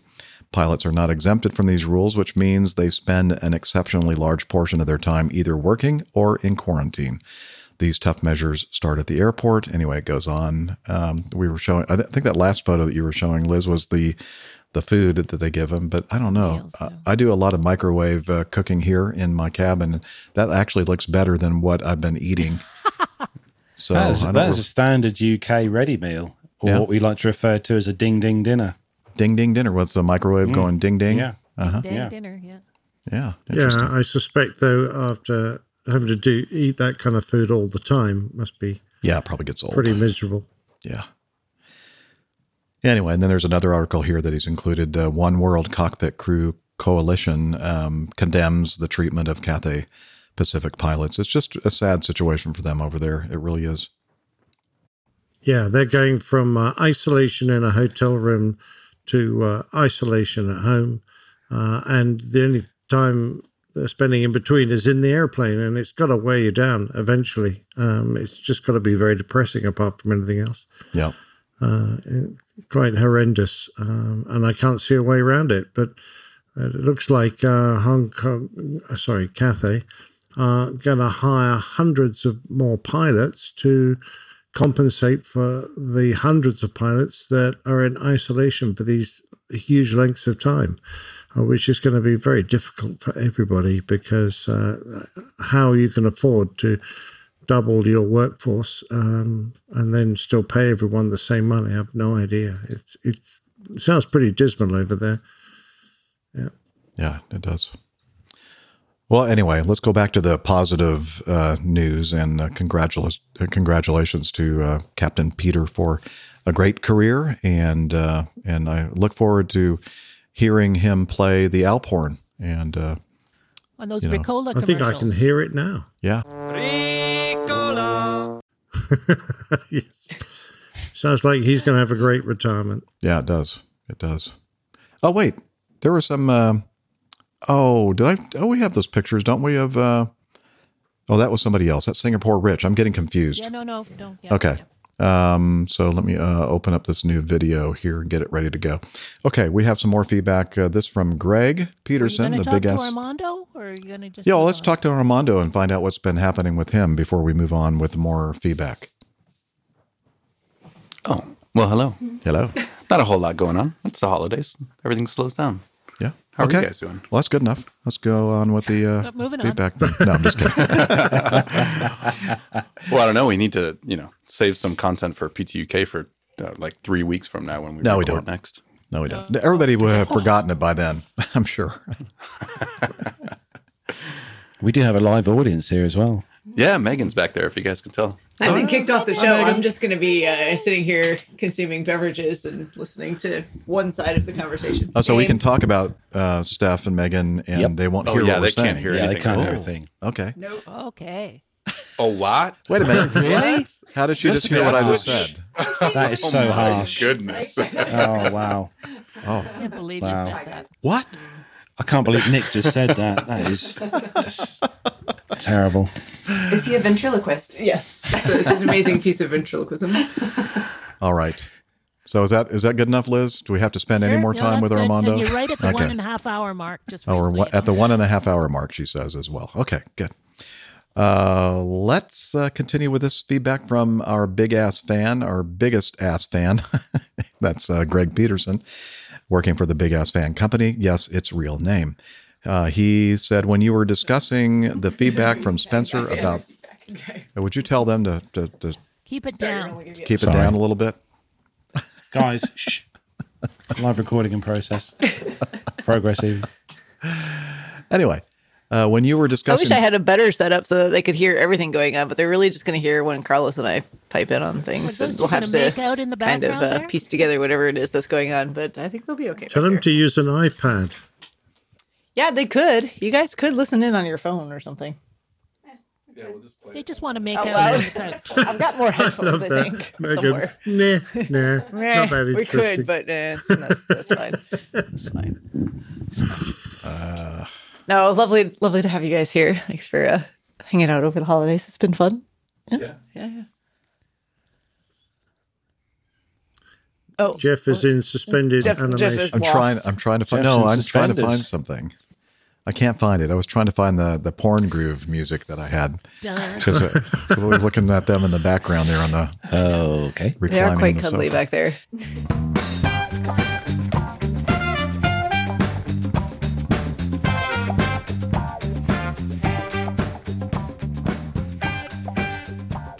Yeah. It's a comfy sofa back there. Anyway, I guess we should need the PTK Patreon music. Yeah. Yeah. Family show. All right. Cue Matt. Yeah. So let's start this again. This is from Greg. He works for the Big Ass Fan Company, and he's one of our biggest ass fans. When you were discussing the feedback from Spencer about bird strikes, Liz asked if you hit a turkey, if it was okay to take it home for Thanksgiving. Well, if you hit a turkey, it must have been a runway incursion, because we all know from WKRP in Cincinnati that turkeys can't fly. See the link below. Okay, so are we now? I know that this is probably going to take this video completely off, but I'm going to do it anyway. Here we go. All right, fellow babies, and now it's time to go to our live remote man on the scene at the Pinedale Shopping Mall for the big WKRP turkey giveaway. So take it away, Les Nessman. This is Les Nessman, your man on the scene here at the Pinedale Shopping Center, where the excitement is mounting. We're here to witness the big WKRP Turkey Thanksgiving giveaway. Hey, you got permission to be out here? What? You're blocking my store here, buddy. Don't you know who I am? I'm Les Nessman. I won the Buckeye News Hawk Award last year. Good for you, Buckeye. Now get out of my doorway. I'm sorry. Creep. So far, so good, huh? I'm here with hundreds of people who have gathered to witness what has been described as perhaps the greatest turkey event in Thanksgiving Day history. All we know for sure is that in a very few moments there are going to be a lot of happy people out here. Now the crowd is... The crowd is curious, but well behaved. And I think I hear something now. The crowd is moving out into the parking area. And, oh yes, I can see it now. It's a helicopter. And it's coming this way. A helicopter? It's flying something behind it. I can't quite make it out. It's a large banner. And it says, Happy Thanksgiving. From WKRP.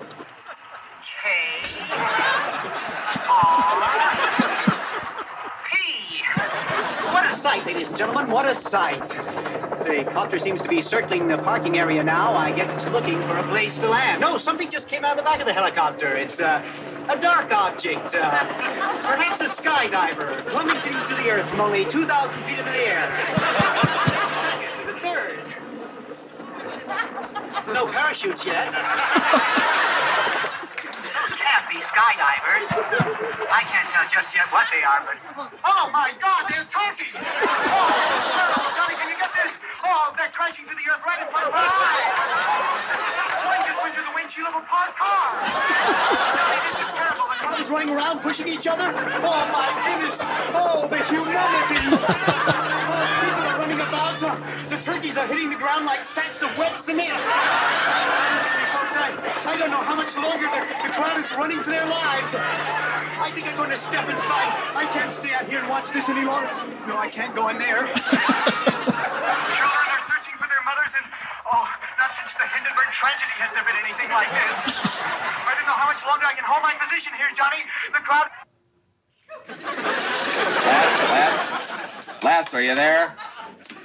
Les isn't there. Thanks for that on-the-spot report, Les. For those of you who just tuned in, the Pinedale Shopping Mall has just been bombed with live turkey. Film at 11.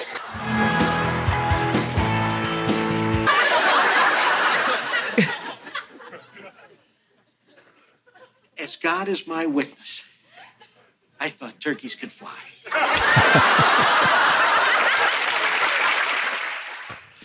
All right. Oh, it's such a classic. That is such a classic. We have to watch that every Thanksgiving. Just the best Thanksgiving episode of a sitcom ever. So Greg was thinking, Liz, you should have known. I know. Turkeys can't fly. Yeah, my bad. Thank you, Greg, for pointing that out to us. Our terrible mistake. And anyway, that was always fun. Hopefully, we'll still have the APG on YouTube in the future. Yeah. I'm not sure after playing that. No, that definitely got flagged. Yeah, for sure. Have you got an email yet? Not yet. Well, I should check. I don't know. Maybe I have.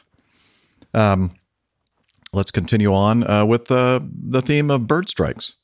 We have this feedback from... Did we do a disclaimer about the slides at all? A little gruesome. Oh, yeah, I'll do that. Yes, I'll warn people if they want to look away. Yes, we have this from Nick, a heron strike at Bologna. Is that the Bologna?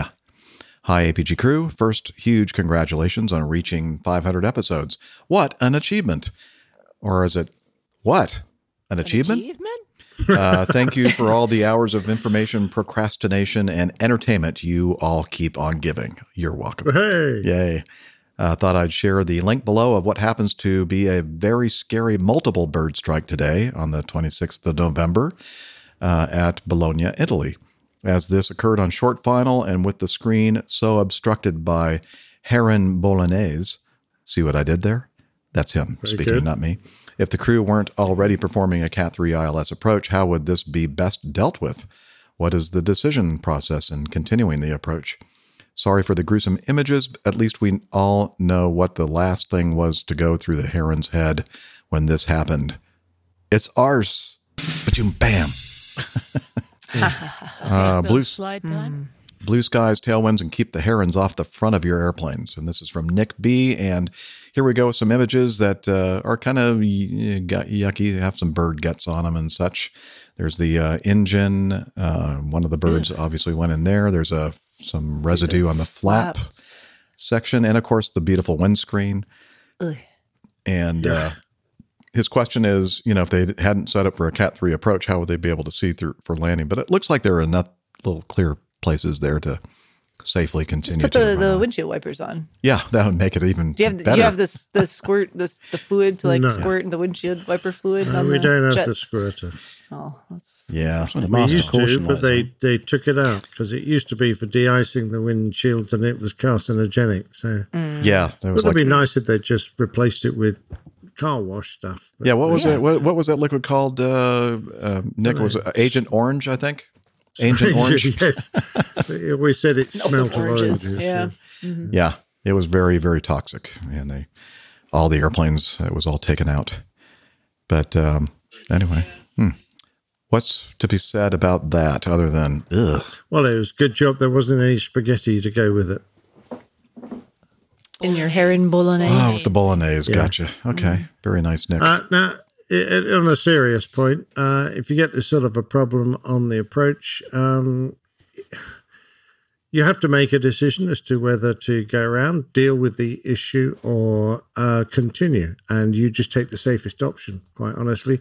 If you've got time to assess and deal with any emergencies that might have happened as a result, a flat problem or whatever might have been triggered before above 1,000 feet, then probably the best thing is to deal with it and then press on and land. If you're below 1,000 feet, often the best thing is to go around. If you're doing a Cat 3, you don't really want to go around. You might want to continue, but that's really in the event of an engine failure. Sometimes it's safer to continue with an engine failure than it is to try and go around in very poor weather. But really, that's kind of why we're paid the big bucks. If you're an airline pilot, and you should have already thought about what you're going to do in various situations, and you just assess what's going on, make a decision, stick to it, and then having made that decision, fly whatever your choice of maneuver is very well. Or do what I do, just wing it. Just stick your fingers in your ears, Jeff. Yeah. It'll all go away. Yeah, close your eyes. Yes. Click your heels together. Find a cloud to fly in. You click your heels together and say, there's no place like home. There's no place like home. Can I just consult with you for a minute before you move on there? Okay. I'm going to have a consultation now with the producer-director. I have a feeling that I must be in very, very big trouble. You're not. Hang You're on. not in trouble. Uh-oh. Okay. No. Okay, so... We're Santa's bringing a lump of coal. Do you coal. want to go to the plain tale next and save some of the feedback for afterwards? We've only got 4 pieces left. Like, what do you want to do? I thought maybe we'd go plain tale now and then do a few feedbacks and then finish it up. Or what do you want? Yeah, it looks very serious. I'm not sure. I'm sorry, Liz. I didn't know that saying that would offend you so much. I understand. Okay. Oh, all right. Okay, I'll make the announcement. Liz has decided to step down, and we're looking for somebody that might be interested in becoming producer-director of the. No, just kidding. She didn't say any of that. Yeah, I think we should go with the. They can't hear any of this, so they have no idea why we're pointing at them right now. It's great. Yeah. Congratulations to the new APG producers. You have a new job starting next week, Megan. All right. Megan's already volunteering. Anyway, so I think that's a good idea, Liz. Let's go with the plain tale next. Yeah. All right. So let me get to that point where I can actually push the correct button. Yeah. Very well. Come on. Oh, you guys disappoint me. Oh, no. I was there with you. Okay. I wasn't sure if I could appropriately say that or not. You guys need a Matt on this show. No, that's part of the charm of our show is that Matt is not here to police us. Okay, true. Yeah. That's what Steph is supposed to be doing. Yeah, except it's a perpetual fail. Not the on my right part. person for that. And usually I'm the instigator. Not the right person. Anywho, all right, let's do this. We have some more feedback for sure, but not a lot left. So we're going to go ahead and kind of mix it up a little bit and play this week's installment of the Old Pilot's Plain Tales. And this show's version or episode is entitled How It Starts.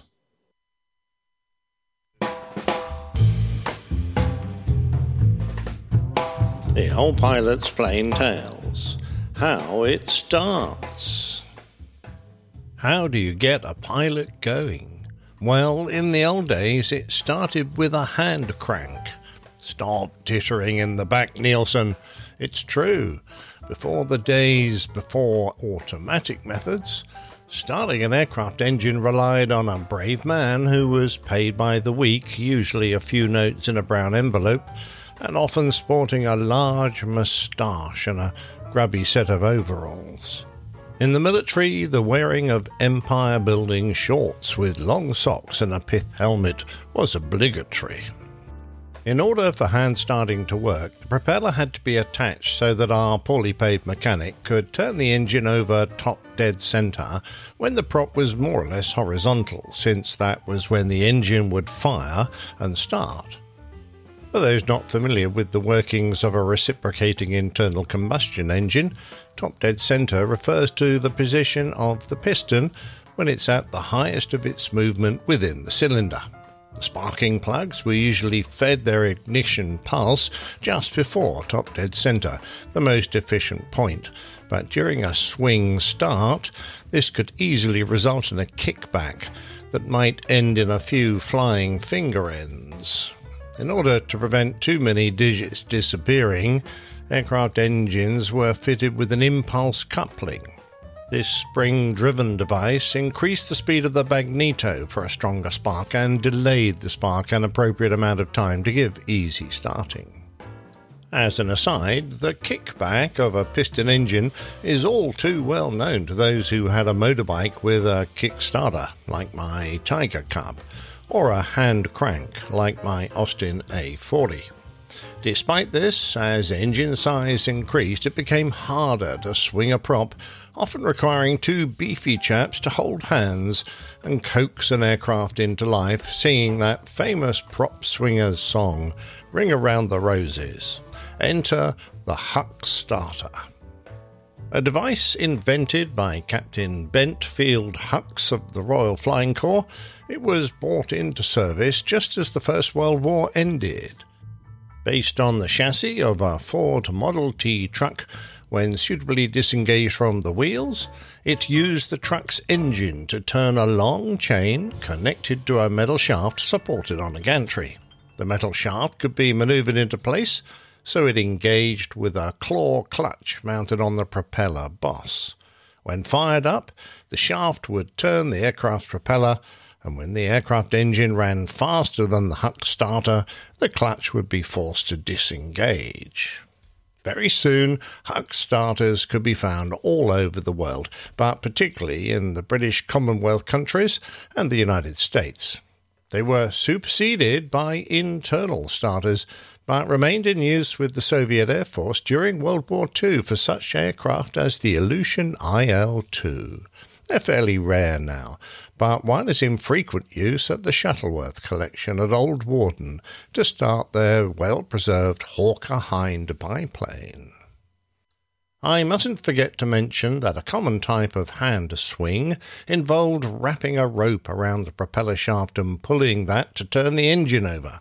This kept folk out of harm's way, unless they were foolish enough to take a turn or two of rope around their hand to improve their grip, and then the engine kicked back or the rope became tangled in the prop, dragging them into the danger zone.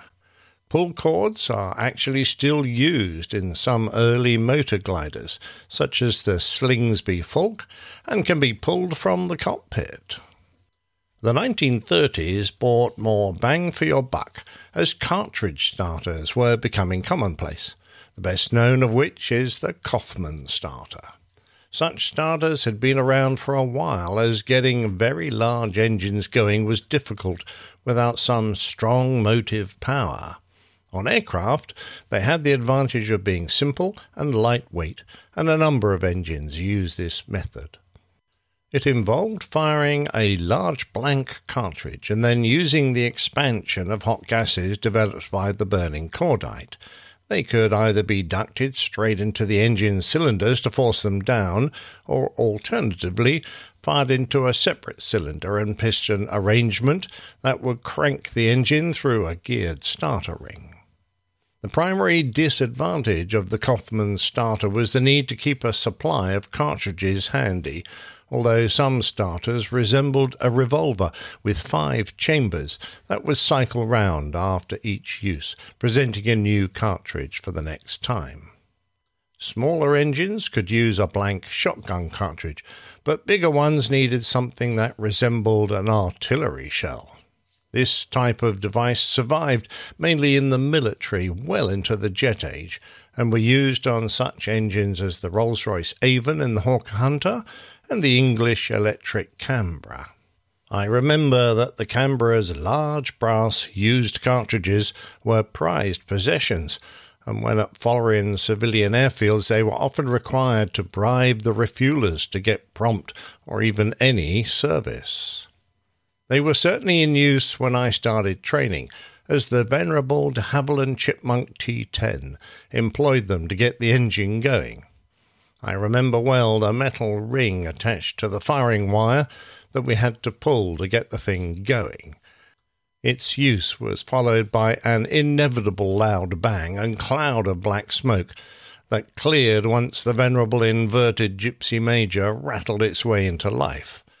The noise and vibration always managed to shake the after-start checklist right out of my head as I sat there on my uncomfortable parachute, wondering what the devil to do next. As an alternative to smoky pyrotechnics, some engines used a gas starting system that ducted high-pressure air from ground units into the engine.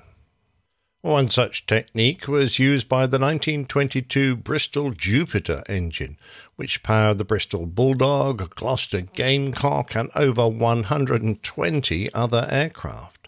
Compressed air would be directed into the cylinders through a distribution circuit via non-return valves to turn the big 9-cylinder radial engine over until it started.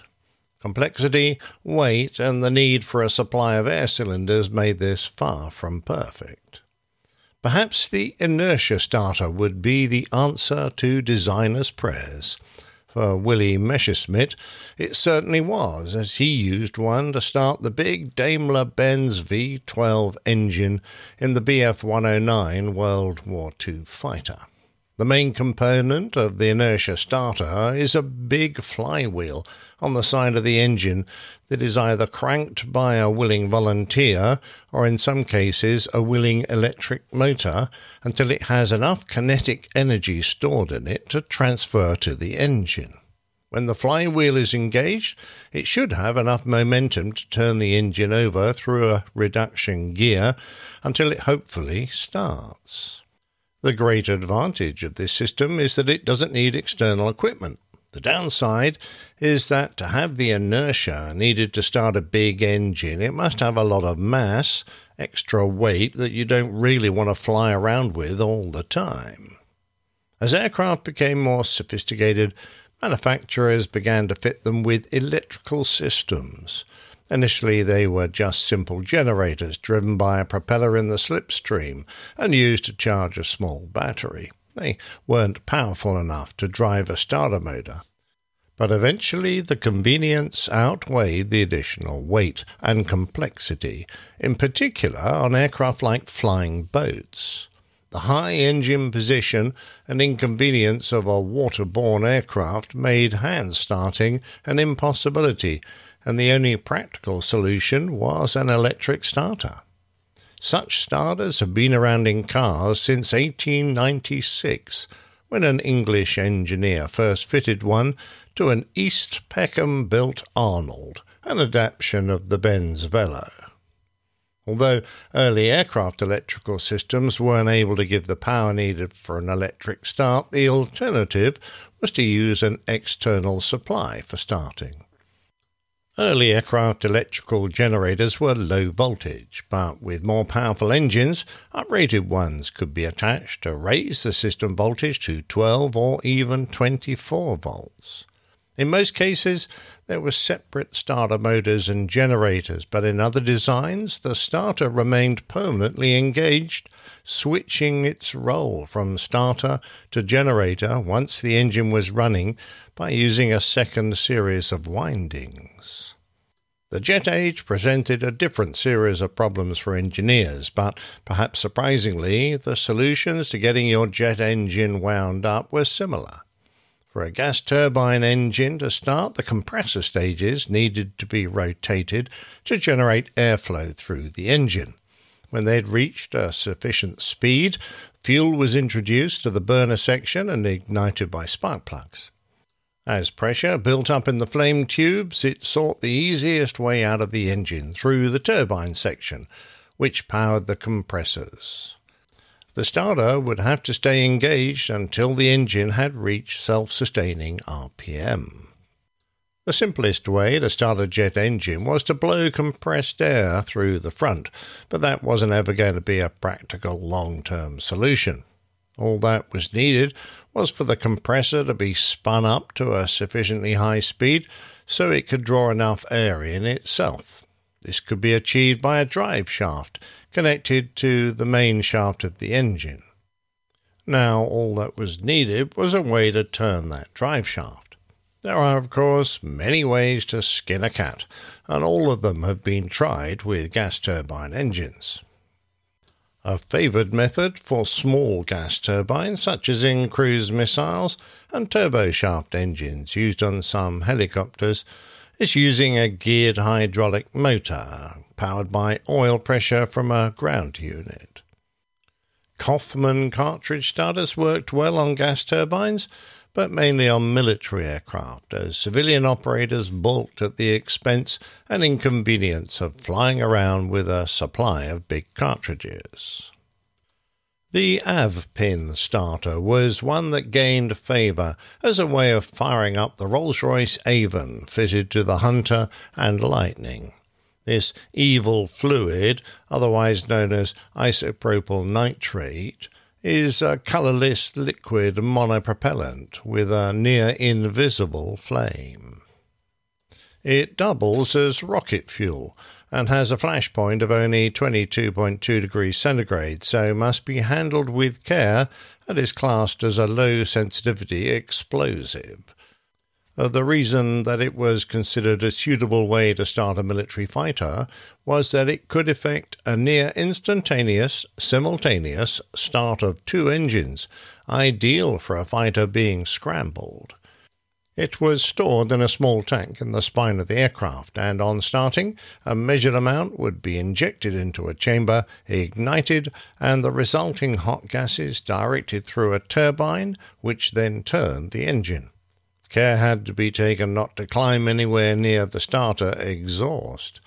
AV-pin also gave off pungent fumes that could clear a blocked sinus at 100 paces and would easily have doubled as a CS gas replacement. There are many stories about its use in the RAF, including when a line mechanic thought it might make a good alternative to conventional lighter fluid. What happened to him on the next smoke break was never recorded. Although using compressed air through the intake was not a great way to start a jet engine, air directed into a geared turbine is nowadays the preferred method. The air comes from a variety of sources, but generally from either a ground supply or a unit housed in the aircraft. These units are known by various names, including the auxiliary power unit, jet fuel starter, air start unit, or gas turbine compressor. They are little gas turbine engines in their own right, which gives rise to the question of how they are started.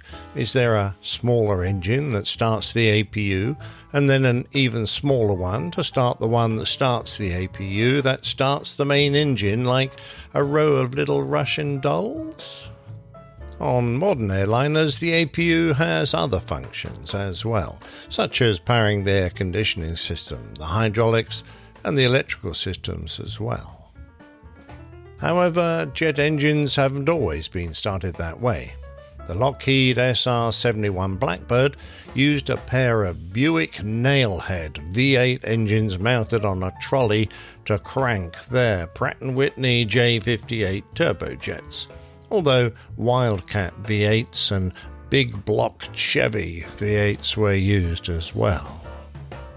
Not the first to do this, early German gas turbine engines such as the BMW 003 and the Juno 004 were cranked by a flat twin two-stroke piston engine attached to the front and hidden in the intake, which itself was started by a manual pull handle attached to a D-ring. So we've almost turned a complete circle, with hand crank engines starting jet engines. I'm sure there are a few more out there, but whatever method you use to get yourself going, please take care and try not to lose any digits.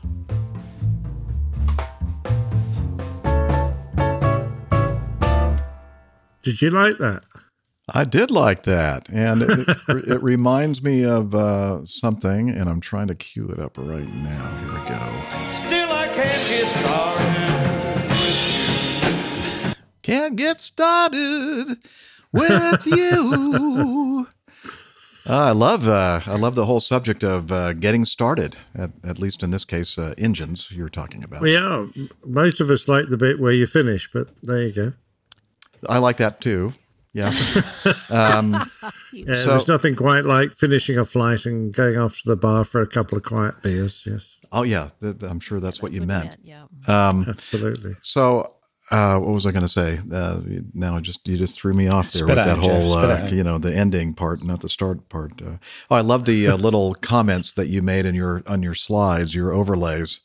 I didn't realize that Forrest Gump had anything to do with the starting of that biplane, one of the earlier slides there. Well, he had a long and illustrious career in the military, so I'm sure that was him. Yeah, it looked just like him. And then something about, where's my lawnmower engine or something like that. I noticed on one of them. Yeah. Lots of very, very funny little comments that Nick has made. It's Christmas. Yeah. It's Christmas. Well, you'll see. Where are those two going? Where are they going? Are they going for? They've been given some chores to do around the house, actually. So, the ironing. Oh, really? Yeah, the ironing. What, tidy your bedroom? They're also going to give Rick a run for his money in the extreme ironing competition. Oh, yeah. Really? Yes. Okay. They're not ironing, are they? No. Okay. Are they ironing the bed sheets? No. Should do. I've recently learned that's something that Carlos really enjoys in a chore. The bed sheets? Yes. Ironing the bed sheets. Sunday morning chore for me is ironing at home. There you go. Wow. I was disappointed that my clothes dryer just spits out clothes unwrinkled and there's no need to iron, really. Sorry. Steph has this amazing tumble dryer that seems to iron your clothes for you, which is amazing. Yeah, we have some very fancy technology over here in the U.S. I'm impressed. And Rick is actually ironing right now. There we go. Well, so Rick, can you hear us? Rick, look over this way if you can hear me. Yeah. Rick, come on. Is he ironing a shower Take yourself curtain? off mute. There we go. Oh, there he is. Okay, There he is. yeah. Okay. He's muted. He was so focused on what he was doing, he didn't want to look up. It's a shirt. That is a shower curtain. It's a shirt. Oh, okay. That's a shirt. It's definitely got a sleeve there. On the but side. he's done that one bit like 20 times. Yeah. Well, it's very crisp, very. He is very thorough. Yes, very. Yes. Very thorough. Okay. Okay. Yes, Liz. I know. Time to move it on, I guess. Anyway, I did enjoy that, and thank you for the suggestion, Micah, for the starting engines plane tail. And let's continue with number 9. And hang on, got to get something else ready to go here. Okay, we have some feedback from Carl Hode. Oh. And he says, hello, just passed my private check ride today. This show definitely kept me plugged into the aviation community, and I appreciate it so much. See you Friday in Atlanta. And we did see him at the Renaissance Concourse Hotel. So thank you, Carl, for coming. And really a big congratulations. Congratulations, Carl. And what a fantastic name you've got. Yeah. Well, yeah. We have questions about people whose name lots of questions. is Carl with a C. Not sure. Anyway. Yeah. No. All good people. Yeah. Hey, Nicholas. Yes, mate. Number 10. Why don't you take this one? Okay. Jeffrey, poems inspired by flying. Hello, Captain Nick. Oh, it's one for me. Well, I never. I wanted to say how much I appreciated your plain tale on APG episode 490, but I don't think I can. Sorry. About the... But it's impossible.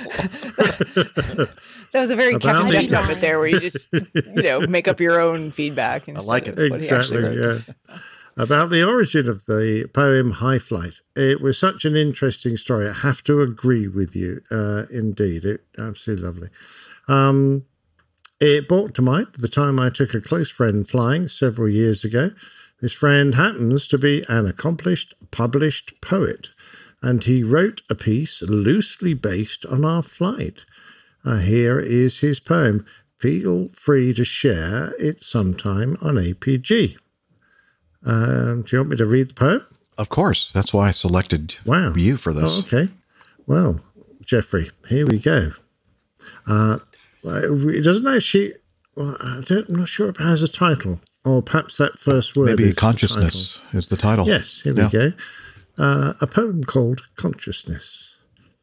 our piper swoops down over a stitch of the river, spooking up ducks and one muskrat stirring snow along the banks, edging the meadows, then pulls high, trimming the treetops as we skim clouds and forget our names in the crown of the high-speed instant, hearing the rough and tumble air jamming against the engine while a huddle of deer lifts ears and twitch. A fox pair visible by their wicking tails, denning down and the earth folds under, ridgeline wavering, blue, purple, black auburn, and now a house flares out, alone in a field, the sheltered wheat, horses snorts of cold memories, the landing coming closer, the plain altering, river brimming, ground beating, the tube and rag of the body fallen.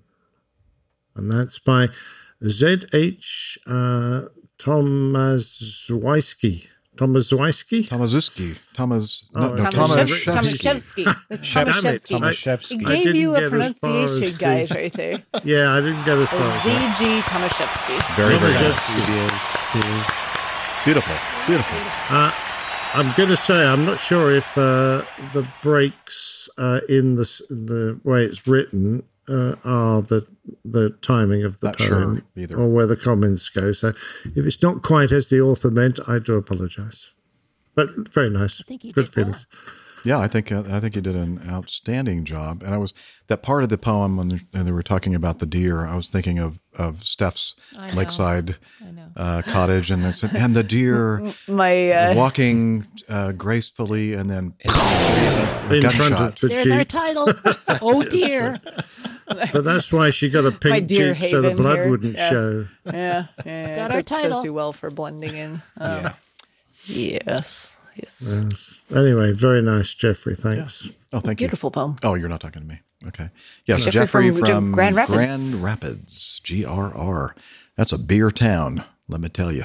Founders Brewing. Well, they have to. The water's bad. Yeah. Oh, Liz says they have to because the water's... No, you're thinking of the other Flint. You're thinking of Flint, Michigan. Michigan. Speaking I think the water's okay in Grand Rapids.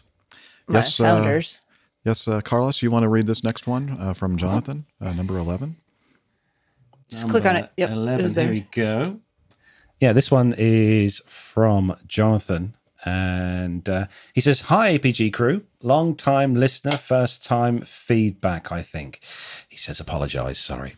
After listening to episode 498, I thought I could just help you keep close to the 50% mark, which I know you guys strive to. Yes, that's our here goal. On APG. During the show, there was feedback about the RC-135 rivet joint intercept, and the story said about the rivet joint being a US Air Force aircraft. Although Nick said about the RAF ones being at Wellington, the US Air Force have almost permanent detachment of RC-135 rivets joint operating from RAF Mildenhall. Yes, that is 100% true. I can definitely tell you that. These are on detachment from the 550th G based at Offutt Air Force Base, Nebraska. They've been working from there for quite a few years, so it's likely that the rivet joint in the story was indeed a US Air Force One based in the UK. Over the past few years, they have lots of different locations of the white tops that turn this side of the pond, including the RC-135U Combat Cent and the WC-135W Constant Phoenix. Along with the 55th at Mildenhall, the US Air Force have a detachment from the 9th RS based at Beale Air Force Base on a long-term deployment at RAF Fairford with the U-2. It seems the UK is a bit of a US Air Force recon hub. He says, "I hope this helps keep you above the 50%. You don't need to read this story out if you don't want to." Too late. But we already have. Purely just passing on Dang it, I wish I'd known that. He says, "Looking forward to the 500th show," which we all did, and it was amazing, and still praying to the roster gods, I should say, roster gods, to let him... No, I prefer the rooster god. I always pray to chickens. Very similar. Is that like I prefer cock? To come to the UK And what a beautiful event. pack it is. Tailwinds, he said, "P.S. Please find a You did it again, didn't you? Yes. I'm so used to pushing that button on my mouse. From RAF Mildenhall, and they fly very low as well, I must say. Yes. Yeah. Like the helicopters. Yeah. I loved your commentary there. Thank you.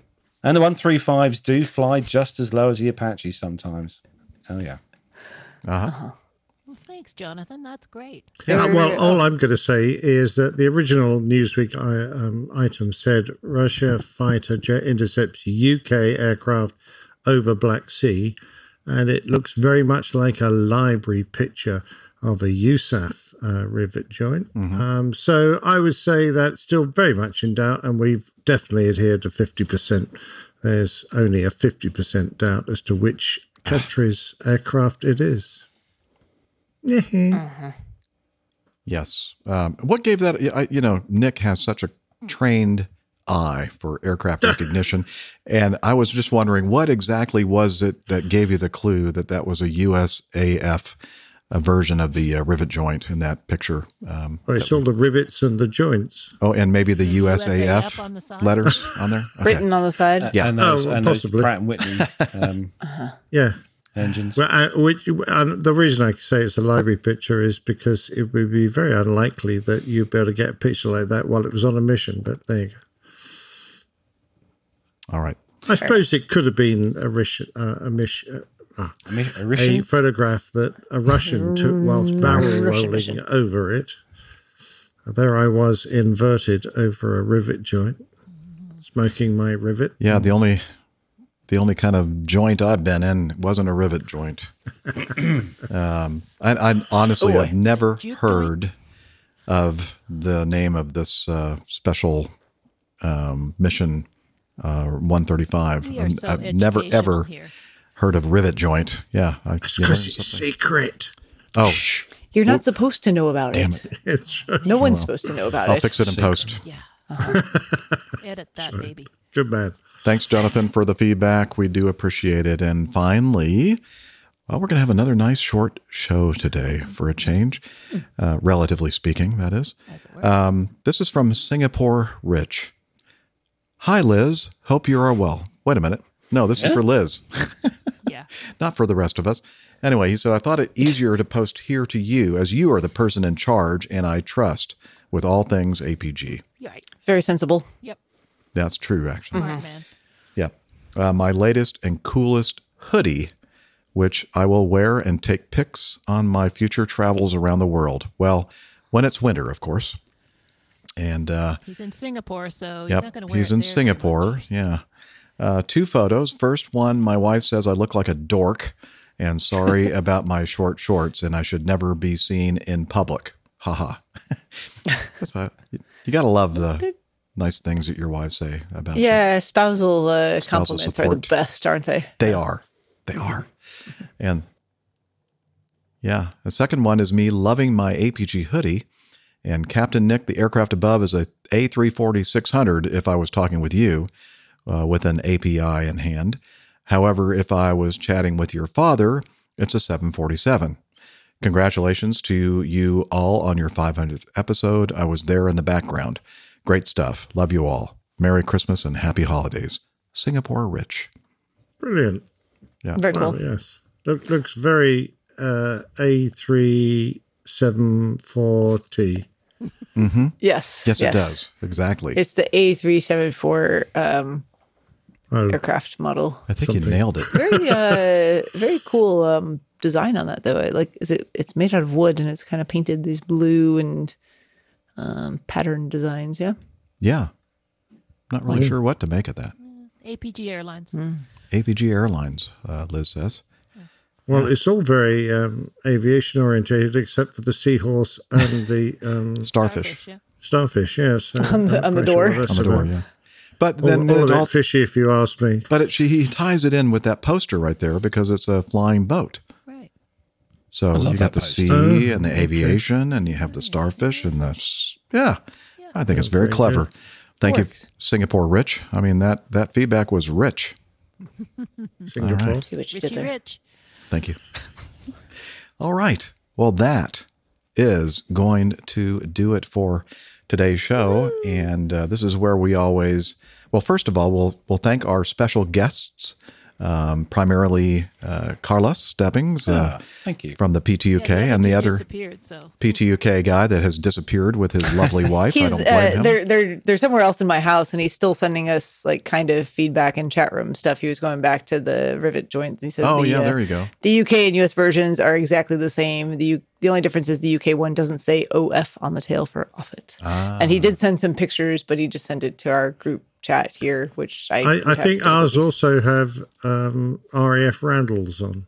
And I think that, and they don't have USAF printed on the wing. Right. And I think you know what though? I think the UK versions do say Offit on it. It says get off it. Yes, right, yeah. Get off at my plane. That's very good. Anyway, thank you for allowing me to join you on the show this afternoon. There was I don't think we had any choice, did we, Jeff? No, we did not. Yeah, I forced them actually. I had to sign I had to sign another waiver. You had to sign a waiver actually yes. No, I had Carlos promise me when I left him at the Atlanta airport early in the morning on Sunday that he would insist that Steph have him on the show and that both of you show up for our show on Tuesday. I had to find an extra chair for him to sit in here with me. Well, I knew it would be difficult for you. Such a imposition. Yes. What kind of position? An imposition. Yeah. Although I will say there's a little bit more space in my studio than there is in the PTUK studios. Is there? Studios. Just a little bit more space. I can vouch for that. Yeah. A little tight there. Yeah. Never having been to Steph's house, I can already say there is considerably. I know. Yes. Like I'm like way over here. Yeah. All right. Well, anyway, so thanks again, Carlos, for joining us. Thank and please you. tell Armando, if he's still listening, Armando, thanks for joining us for a brief. I think he's just standing right outside the door, actually. Oh, okay. Well, you kids have fun there in TGK in Kakalaki. And so now is the part of the show where we point our... What is he's in the shower? Is that what he said? He's in the shower, I think. Are you in the shower? He's with Hillel. Okay. Leave Hillel alone. I didn't know Hillel was in my bathroom today. That's crazy. Yeah, there he is, right there. You dropped the soap. Yeah. Okay. Please warn him if Hillel drops the soap, don't try to pick it up. If Hillel drops the soap, don't pick that up. Just let it be. Yeah, this leave is it why on they invented soap on a rope. It's touch and go out there. I'm not sure. And this is the part of the show where Steph tells us, no, first we talk about Airline Pilot Guy, the website, where there's a lot of good stuff there. Check it out. And the other thing that we talk about is, and this is fun because Steph and Liz try to coordinate. So I know what order things. I'm going to say these things in. So I'm just going to go for it and see if Liz can Okay, keep let's up. see what happens. Go for it. Twitter.com. You can head over to the app or to the website. We are at APG Crew, and our individual handles are pinned to the top of the page there. So please come hang out with us on Twitter. You can also find us on Facebook, facebook.com/airlinepilotguy. Instagram, I might get back around to reposting Nick's artwork occasionally. We're APG Crew there as well. Say that every week. I'm just such a slacker on Instagram. But, speaking of slackers, if you want to be a true slacker, I will toss it over to Hillel. Yeah, slackers. Let him... Slackers unite. Yes. Get ready, Armando. Is Hillel in there? Coming. Oh, he's in my bathroom. Let's see if we...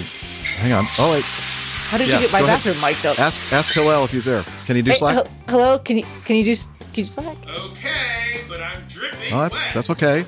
Watch out, guys. I mean, he really means it. He's going to get water all over the place. All right, just let me know when. Give me the thumbs up when he's there between you and ready. He's here. Even Armando made it. Okay, back here we for, go. Slack, yeah.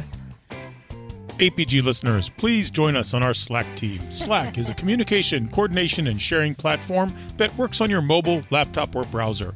On Slack, we share news and ideas, we suggest episode and Plain Tales topics, we plan events and meetups. To get into the Slack team, please email me at slack@airlinepilotguy.com. That's SLACK, Sierra Lima Alpha Charlie Kilo @airlinepilotguy.com. Or send me a tweet with your preferred email address to @Hillel, and I'll send you an invitation. That's Hillel, spelled Hotel India 11 Echo 1, and see you in Slack.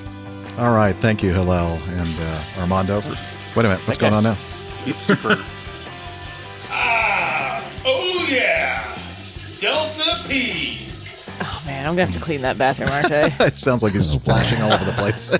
Great. Thanks. It's weird. I just saw him, and he's already telling everybody about Slack. Yeah. All right. And with that, I want to thank our wonderful producer, Liz, in Toronto. Oh, listen to that great applause you hear in the background.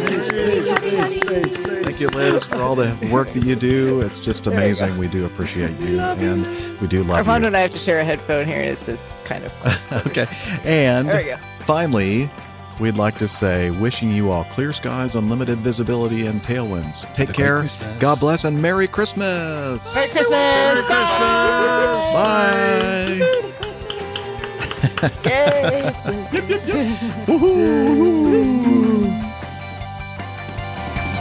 Yeah, he's up in the sky. It's the airline pilot guy.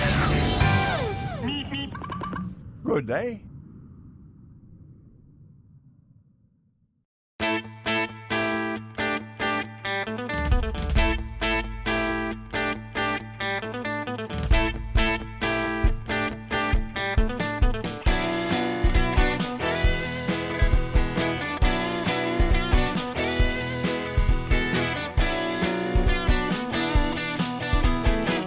I used to be such a good pilot till I started APG.